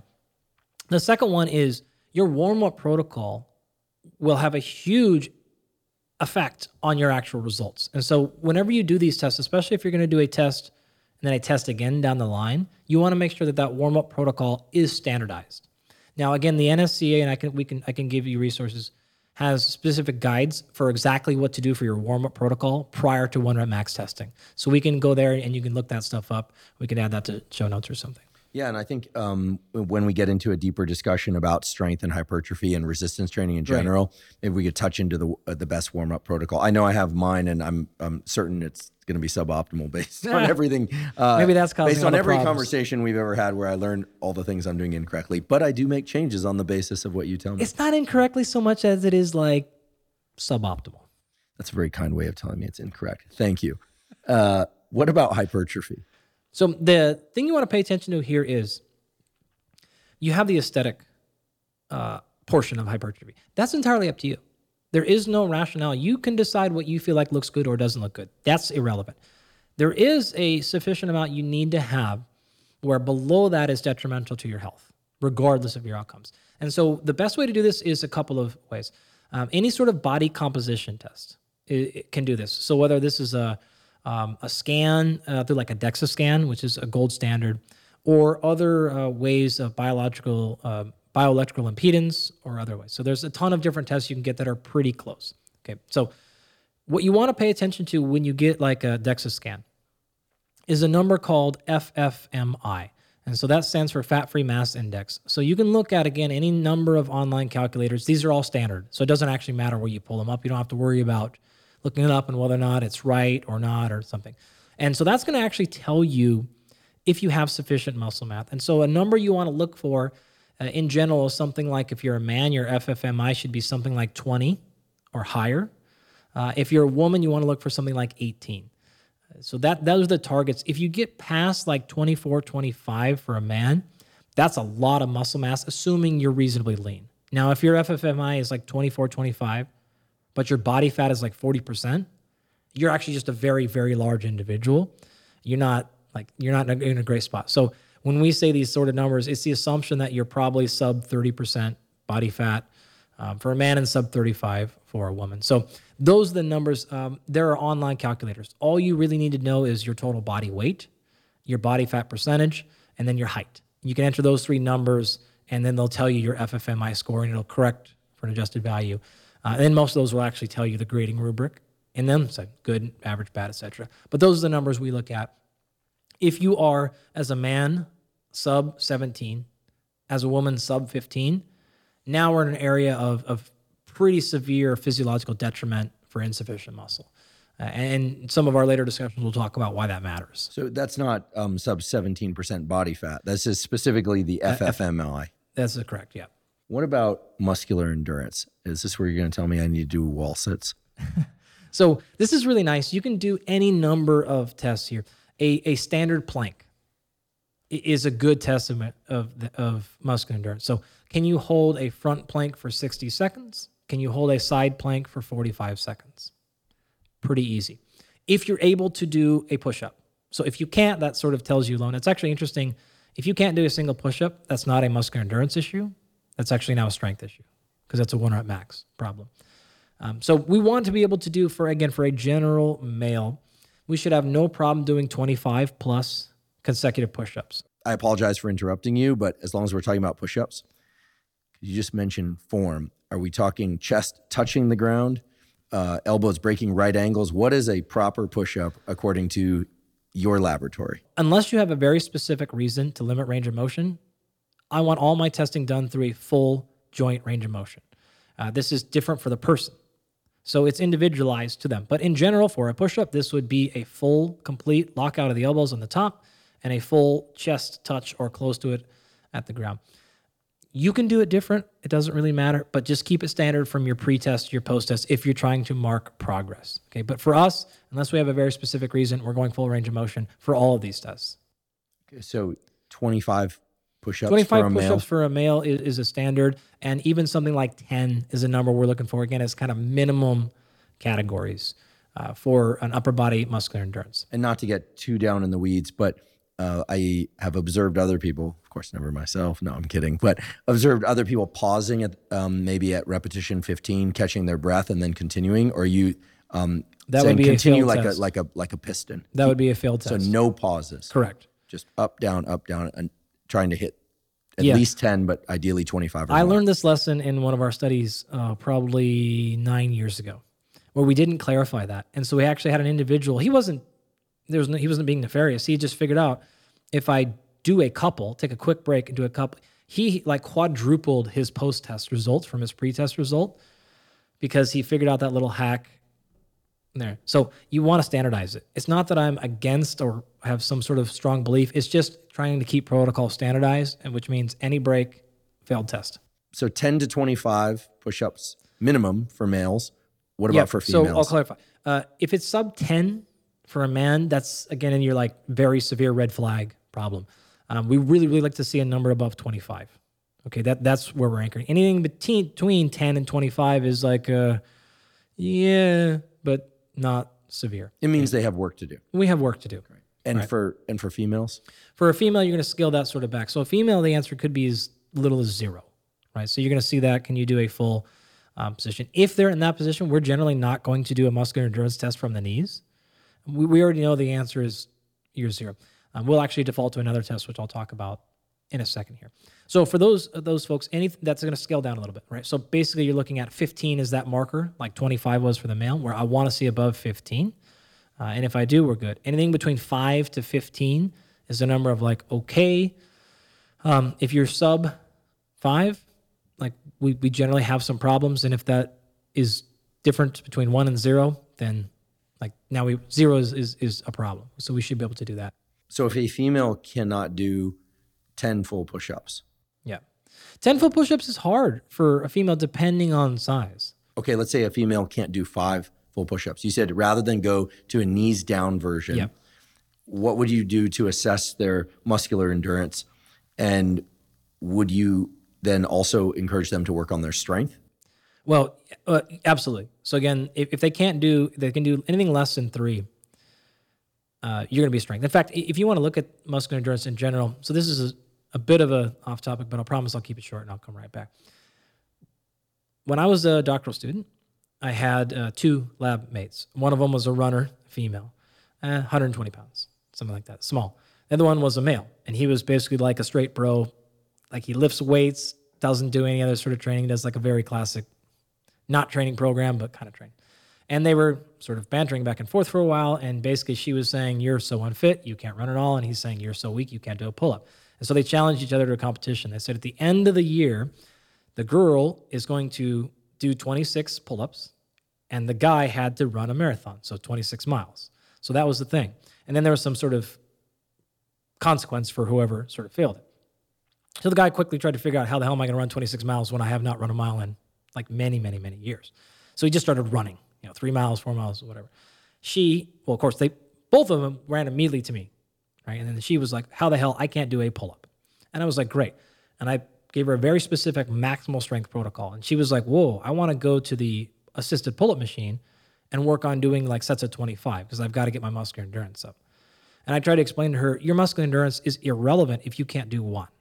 It's never going to matter. She did the muscular endurance protocol for the entire thing, didn't listen to me. The end of the year came, and she still produced exactly 0 pull-ups. So point is, if you look at muscular endurance, where is it strength and where is it actually muscular endurance? The general sort of number that you're looking for is under like 80%. Right, that's going to tell you, is this a muscular endurance problem or is this an absolute strength problem? Under 80% of a 1 repetition maximum. Yep. Okay. Yep. So what I mean by that is this. In fact, this actually leads into your question. The other way to assess muscular endurance is take the exact strength test you did from the talk 5 minutes ago. Which one did you do? Load that to 75% and then do that for as many repetitions as you can.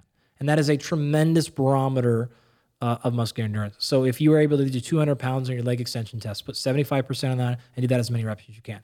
You want to look for more than 8 repetitions.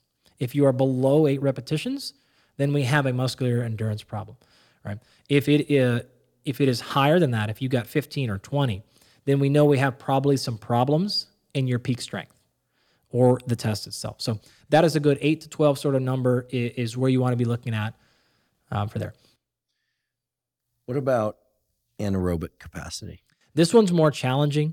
You either have to go to a laboratory and do something like a Wingate test. So this is a 30-second maximal test where you're going to see how much work can you possibly do in that 30 seconds. If you don't have access to a laboratory, you can do this on any protocol you want. This could be sprinting. This can be on like an air bike. This could be on a rower. Anything like that. Anything where you can exert maximal effort and you don't have to worry about technical problems. So I generally don't like to do things like a kettlebell swing or something like that. There's just too many other variables. You need to be able to go as hard as you possibly can, knowing you're going to get to a place of tremendous fatigue.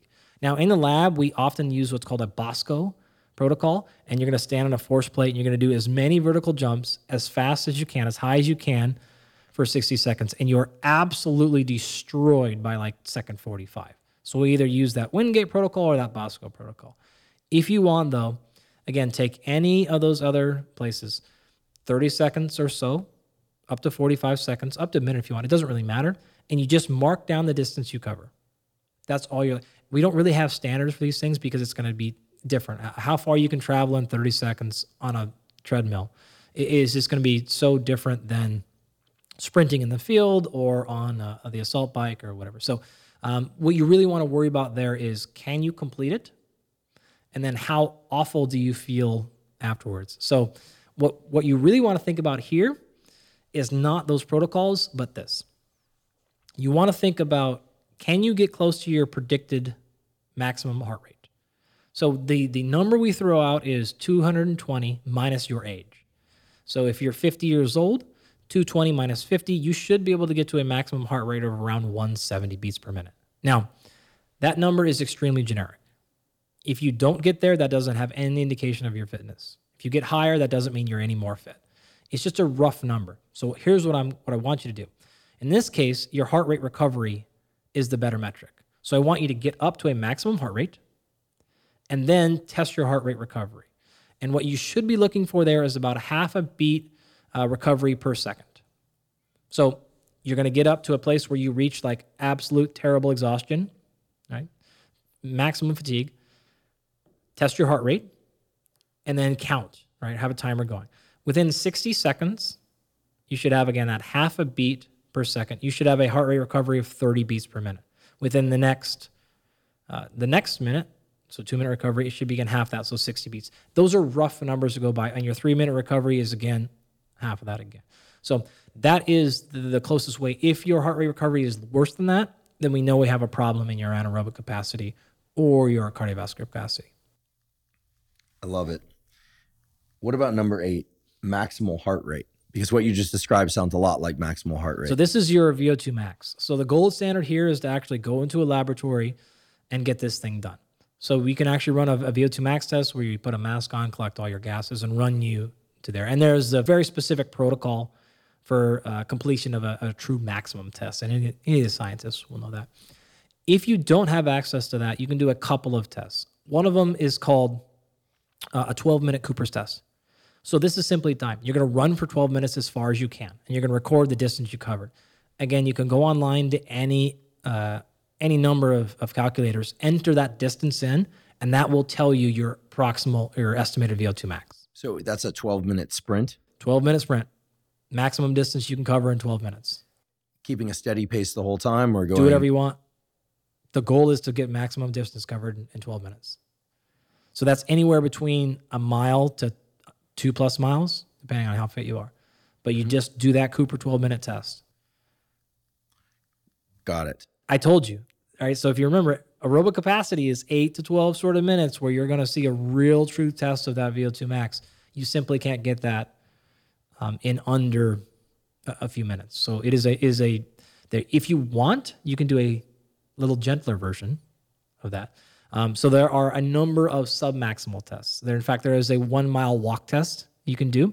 So again, all you're going to do is, in this case, you have to have some sort of either a stopwatch or ideally a heart rate monitor. And all you have to do is a Rockport 1-mile sub-maximal test. So you're going to walk a mile, record the time, record your heart rate at the end, enter those in, and those will give you, again, estimates of your VO2 max. So that's the like, oh my gosh, I can't run for 12 minutes as hard as I possibly can, or I don't want to do it. Or we have a lot of these in our executive program. It's like, my knee hurts too bad. I've got back pain when I run or whatever.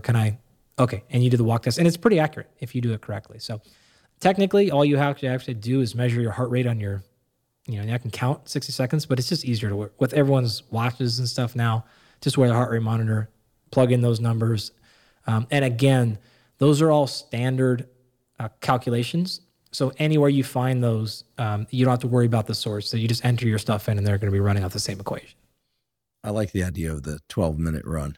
I'm going to give it a shot.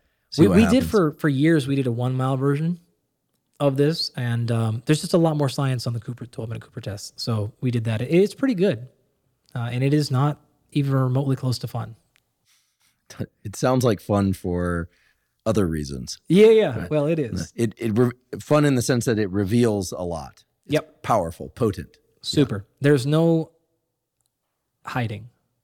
You can hide with a leg extension test. It doesn't hurt that bad. But you cannot feel anything but the 12-minute run as far as you can test. So these are really actually psychiatric diagnostic tests. they are. Of sorts. For sure. Number 9, long duration, steady state exercise.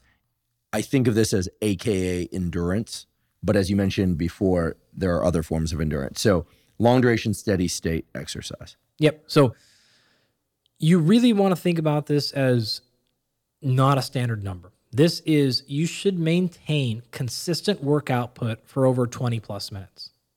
Okay. In this one, I want you to just pick something that it was in your lifestyle. So is there a loop around your house that you can do? Is there some protocol that you like to use before? And you're simply going to test your ability. Can you maintain work without stopping? That's all it needs to be. Now, ideally, I personally like to throw a little twist in here, which is, can you do this with nasal breathing only? That's when I feel really good. If you can go 30 straight minutes without needing to take a break, walking doesn't really cut it unless you're very, very unfit, in which case, if walking 30 minutes without a break is a challenge, okay, like there. But if you can, I want you moving at a non-walking pace. I don't care what zone this is, 2, 3, 4, 5, I don't care. Show me you can maintain minimum of 20 minutes of work with no breaks, no intervals, no downtime. And again, ideally, breathing through your nose only. I love this list, but it worries me a bit. Not because any one of these tests is necessarily that overwhelming, but because I'm unclear about how to arrange performance of these different tests. Yeah. For instance, do I separate them so I'm doing one test like long duration output on one day and I'm doing strength on another day? Those seem pretty obvious to me, but Are there ones that one can combine on different days? How much time should one give oneself in between these tests? And how often should one do an assessment? Just as we don't want to necessarily evaluate body weight changes by getting on the scale 3 times a day, maybe once a day at the same time each day is more practical. How often should we be assessing our fitness for each and every one of these? Well, the way that I would say this is you want to pick the one that is the worst and do that more frequently. So if, for example, you do the upper body strength test and you are fantastic, if you can bench press double your body weight, I don't need to test your bench very often for the average person. If you're not a powerlifter, like maybe once a year or something, maybe not even that. We just don't need to get there. However, if we then test your VO2 max and in your 12 minutes, you cover a total of a half a mile, then like we might want to test that every month, right? And so we're going to let our priorities emphasize which one we're going to do more often. I would recommend doing this full battery once a year. Full battery mean the entire list on one day? The entire, not on one day, but within a week. So you could take a week. Now you could do these technically all in 2 days. 3-day split here is probably best. So if you were to just say, hey, this is like testing week. I actually love this for beginning of the year. Or whenever it is that you sort of change your training. But I think once a year, just like once a year, you should probably go to a physician and get full blood work, a full heart scan and everything like that. And then if maybe you had a heart issue, they would come back in and test you more frequently, whatever the case is, right? You should probably run through this. And you're going to be thinking, yeah, but I don't want to like give up on my exercise routine that week. Well, I promise you're not going to finish this week and think, I didn't do very much work this week. It's going to feel great. And then you're going to have a very nice barometer of exactly where you need to change and prioritize your training for the next quarter or half a year or wherever you want to go. If you want to actually do this every 6 months, that's really, we end up actually doing this quite honestly, like more like every 6 months as a general test. That's a really good way to do. But if minimum, if you're arguing with me, give me once a year that you want to do this. So which order to do them in? The non-fatiguing tests you can do whenever. So this is the body composition scan, the FFMI, the body fat composition. All this stuff can be done wherever. I generally like to do that, though, as your very first activity. The reason is we know that acute exercise can heavily influence things like body composition measurements because of inflammation, water storage, etc. So it's easiest to just sort of get that off of a 48-hour rest. You want to make sure you don't do any hard exercise the day before a body composition test and probably 48 hours before that. So just start yourself off with that. Your movement test can be the same thing. You don't want to try to do a assessment of how well you're squatting if you're incredibly sore from your brutal squatting test. So tend to do those things when you're the most fresh. Then what you want to do is any skill or maximum strength or power goes at the very beginning of the day, and any fatiguing thing happens at the end. And so you could easily do this. All right, I'm going to do my power test, my broad jump. Great. You're not going to be fatigued at all from that. And on the same day, since I'm already pretty warmed up, now I'm going to roll right into my leg strength test. And since I'm really warmed up, I'm going to do my leg muscular endurance test right there. So this is a very common strategy we use. We do our 1 rep max leg extension, 5 minutes, 7 minutes, whatever we need to do. Come back, load it to 75%, do as many reps as you can. Boom. You could roll right into then your upper body test or your grip strength test or anything else that you want to do there. Is there a little bit of influence? Yeah, but really for most people, it's not that bad. What influence, I mean, if you do a leg strength test, coming back and doing an upper body strength test afterwards, it's not that big a deal. Give yourself 15, give yourself 20 minutes. Keep it plenty of time. So you can knock out your strength testing and muscular endurance testing all in one day. That could be, you could do your performance, your skill diagnostic, your power jump test, your strength, and your muscular endurance, and all that stuff is knocked out. You're going to have to come back on a separate day and do your anaerobic test. This is 30 seconds maximal endurance, things like that. You could, though, if you wanted, do that after your long duration test. Your long duration test is just going to function as like a big warm-up. Or you could flip those things, or you could do them on separate days. You're going to have to do your VO2 max test on its own day for the most part, unless you wanted to do, again, your movement or your body composition sort of before those things. So you really have the ability to kind of mix and match. Ideally, this most realistically probably takes 3 days. If you want to separate them into 4 or 5, the more separation you do, the better data you're going to get. It's just a question of like how how pedantic are you really trying to get here? And are you willing to lose 5% to then save a whole day? Then you can do sort of these things in multiple stacks. So that's how I would break it up. So what I'm hearing is better to do it than to not do it. Most definitely. And be rational. Don't try and do your strength output late in the day when you're fatigued. You know, if you're going to combine some of the steady state endurance and maximal heart rate, fine. Understand there might be a slight deficit there, but test it the same way each time. And what you're really looking for is improvement. Yep. And you could also do the heart rate recovery under any of the modalities. So you could do the heart rate recovery after your VO2 max as well. So you finish that thing and then just, again, do the same test for up to 3 minutes. These are fantastic tools. I'm almost tempted to say that I'm willing to post my numbers, but that actually violates the sort of core principle that I think we're getting at here, which is that it's highly unlikely that anybody is going to be phenomenal across the board. I mean, certainly there will be individuals that are, but based on everything we talked about earlier, specificity of training and how extensively somebody's been training a certain way will, without question, lopside them, if you will, toward being better in some of these assessments and less good in others. And that's just simply the way that these adaptations work. Yep. And it's not, you don't need to be optimal in all these areas to be quote unquote optimal health from this perspective. You just want to make sure, again, there's no severe performance anchors. This is what we call them, right? We don't want any of these severe constraints because you're going to get limited by that thing. And so what you want to do is move that up to just sufficient or concerning, right? And get it away from that. If you do that, that thing's not going to catch you. You're going to be able to continue to pursue optimization in any of the things that you have a specific passion for, which is generally what moves people, right? You train so that you feel better. You train because you know there are all these benefits to it, and geez, this audience probably could list hundreds of them. But you also train because you generally like to get better at something. A lot of us have something. And so you want to make sure that you're not going, hey, I know you're good at endurance, but you really shouldn't train anymore. We don't want that message. Not at all. I want you to love your training. We just want to make sure that you're not loving that so much that you're not taking some blinders off and missing another area, which would actually, again, you pull that performance anchor, this whole ship sails faster with less effort and less friction. What I love about this is also that, as you've described it, it's not just for athletes or people that are super into fitness. It's also for people that just want to be healthy and want aesthetic changes, and that's why they're exercising, which I think accounts for a fairly large percentage of people out there. Yeah. So I think what you described is incredibly well-structured, incredibly clear, and incredibly actionable. So I want to thank you for that. I'm serious about my willingness to do this and at least share those numbers with you. And I think for most people that are seeking what you listed off before, aesthetic changes, functionality, and longevity, it's clear that all 9 of these are going to be important in some regard or another.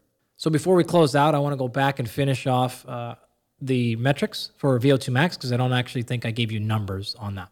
So in general, for men, a minimum number we want to look at here is 35 milliliters per kilogram per minute. And for women, that'd be about 30. So we can actually push a lot higher on those things. In reality, I want to see men above 50. If I could just interrupt you for a second.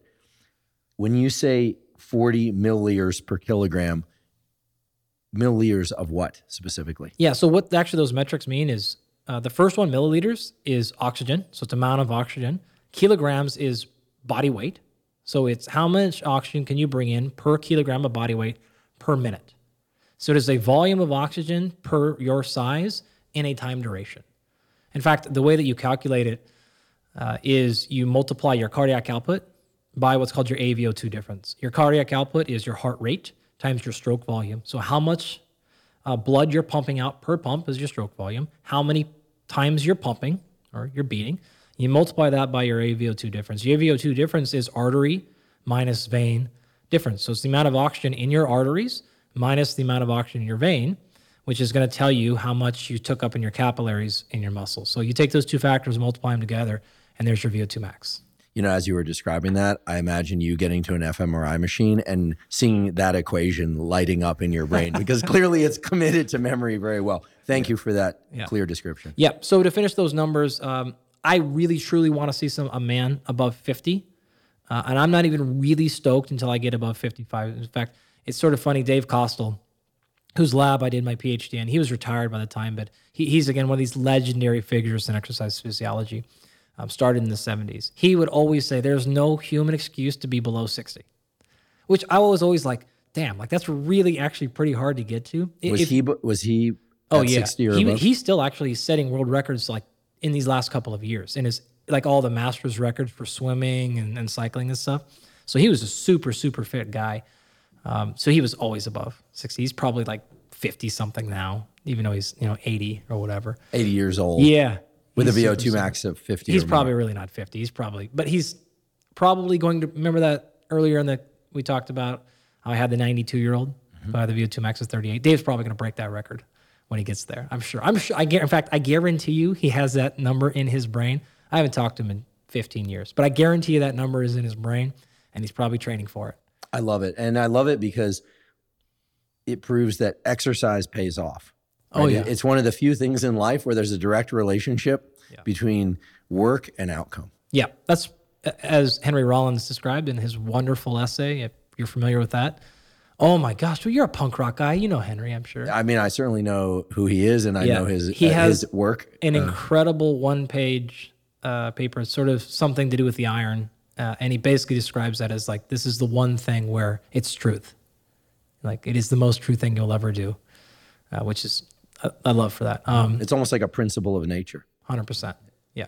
So with the women, I really want to see the women. If I want to see men above 55, I really want to see women above 50 as the target. And if you're like, you're there, I'm pretty good. So you can do the math on then the middle ground of what's like, okay, but we need to work on it. In fact, if you look across the literature at different athletes, you're going to see like the really high level endurance folks. They may pass 70 or 80. In fact, there was talk a few years ago of a guy breaking 100. It's like an 18 or 19-year-old. But I actually don't think it was ever fully confirmed or repeated. But certainly you'll see plenty of people like 95 in those extremes.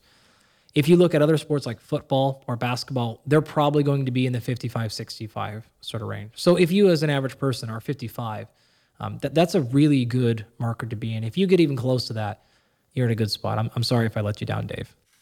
I just love how, as you're describing this average person, you're looking at me with just a little bit of sympathy. Like if you reach the standard of average, Andrew, listen, you're giving me prompts all over the place to try and improve my metrics, whatever they happen to be. And I think that's one of the great values of getting objective numbers, even if they have to be measured by some of these back of the envelope techniques that, I guess we always teach people in the laboratory, right? That a tool can be not extremely precise, but as long as it's reliable, of course, there is still value there. I mean, of course, you'd love to have the most precise and most reliable tool, but if you can't, then at least go for a reliable tool and measure for consistency. Yep, for the real world, reliability beats validity as much as we can. For a lot of things we're talking about, especially if we're using it as a metric of, did I get better?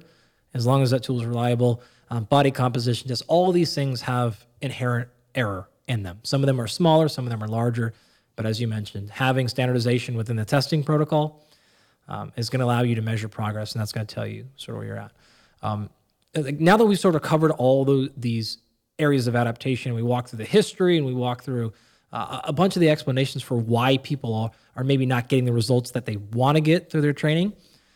The way I would like to go with the rest of our conversations would be to just go through each of those adaptations step by step and make sure I cover very specific protocols for if you have run through this testing and identified an area of weakness. So maybe you've sort of been lifting a lot because you like lifting and you maybe realize that your cardiovascular fitness or your heart rate recovery is not where it really should be. Or the opposite, like we've talked about. Maybe you're doing a lot of that type of work and your strength isn't there, your movement quality is not there. So you've identified a problem. How do I specifically solve it? What are the evidence-based and most effective protocols that I could put myself in for each one of these categories? And I think that would give people a lot of take-home value, but it's going to take us some time to cover. So it's going to have to come across over multiple conversations between you and I. Great. Well, I'm looking forward to each and all of those conversations. And I want to add just one more metric to our discussion today, which is really just my way of saying thank you, because if there were a metric for amount of useful information per sentence spoke, you would be at the upper level of that metric. You have this amazing ability to provide so much knowledge in a clear and concise and today listed out format that is both interesting, grounded in science, and actionable. So on behalf of everyone listening, and certainly for myself as well, I just want to say thank you. Well, I appreciate the compliments, and I'm looking forward to the next conversation, jumping right into speed, strength, and hypertrophy training, and what are the evidence-based and best practices for protocols in those areas. If you're learning from and/or enjoying this podcast, please subscribe to our YouTube channel. That's a terrific zero-cost way to support us. In addition, please subscribe to the podcast on Spotify and Apple. And on both Spotify and Apple, you can leave us up to a 5-star review. If you have questions for us or comments or suggestions about topics you'd like us to cover or guests you'd like me to include on the Huberman Lab podcast, please put those in the comments section on YouTube. We do read all the comments. Please also check out the sponsors mentioned at the beginning and during today's episode. That's the best way to support this podcast. I'd also like to inform you about the Huberman Lab podcast free newsletter. It's called the Neural Network Newsletter, and each month the Neural Network Newsletter is sent out, and it contains summaries of podcast episodes, specific protocols discussed on the Huberman Lab podcast, all in fairly concise format and all completely zero cost. You can sign up for the Neural Network Newsletter by going to hubermanlab.com, go to the menu and click on Newsletter. You provide us your email. We do not share it with anybody. And as I mentioned before, it's completely zero cost. By going to hubermanlab.com, you can also go into the menu tab and go to Newsletter and see some example newsletters from months past. Thank you once again for joining me for today's discussion about fitness, exercise, and performance with Dr. Andy Galpin. And as always, thank you for your interest in science.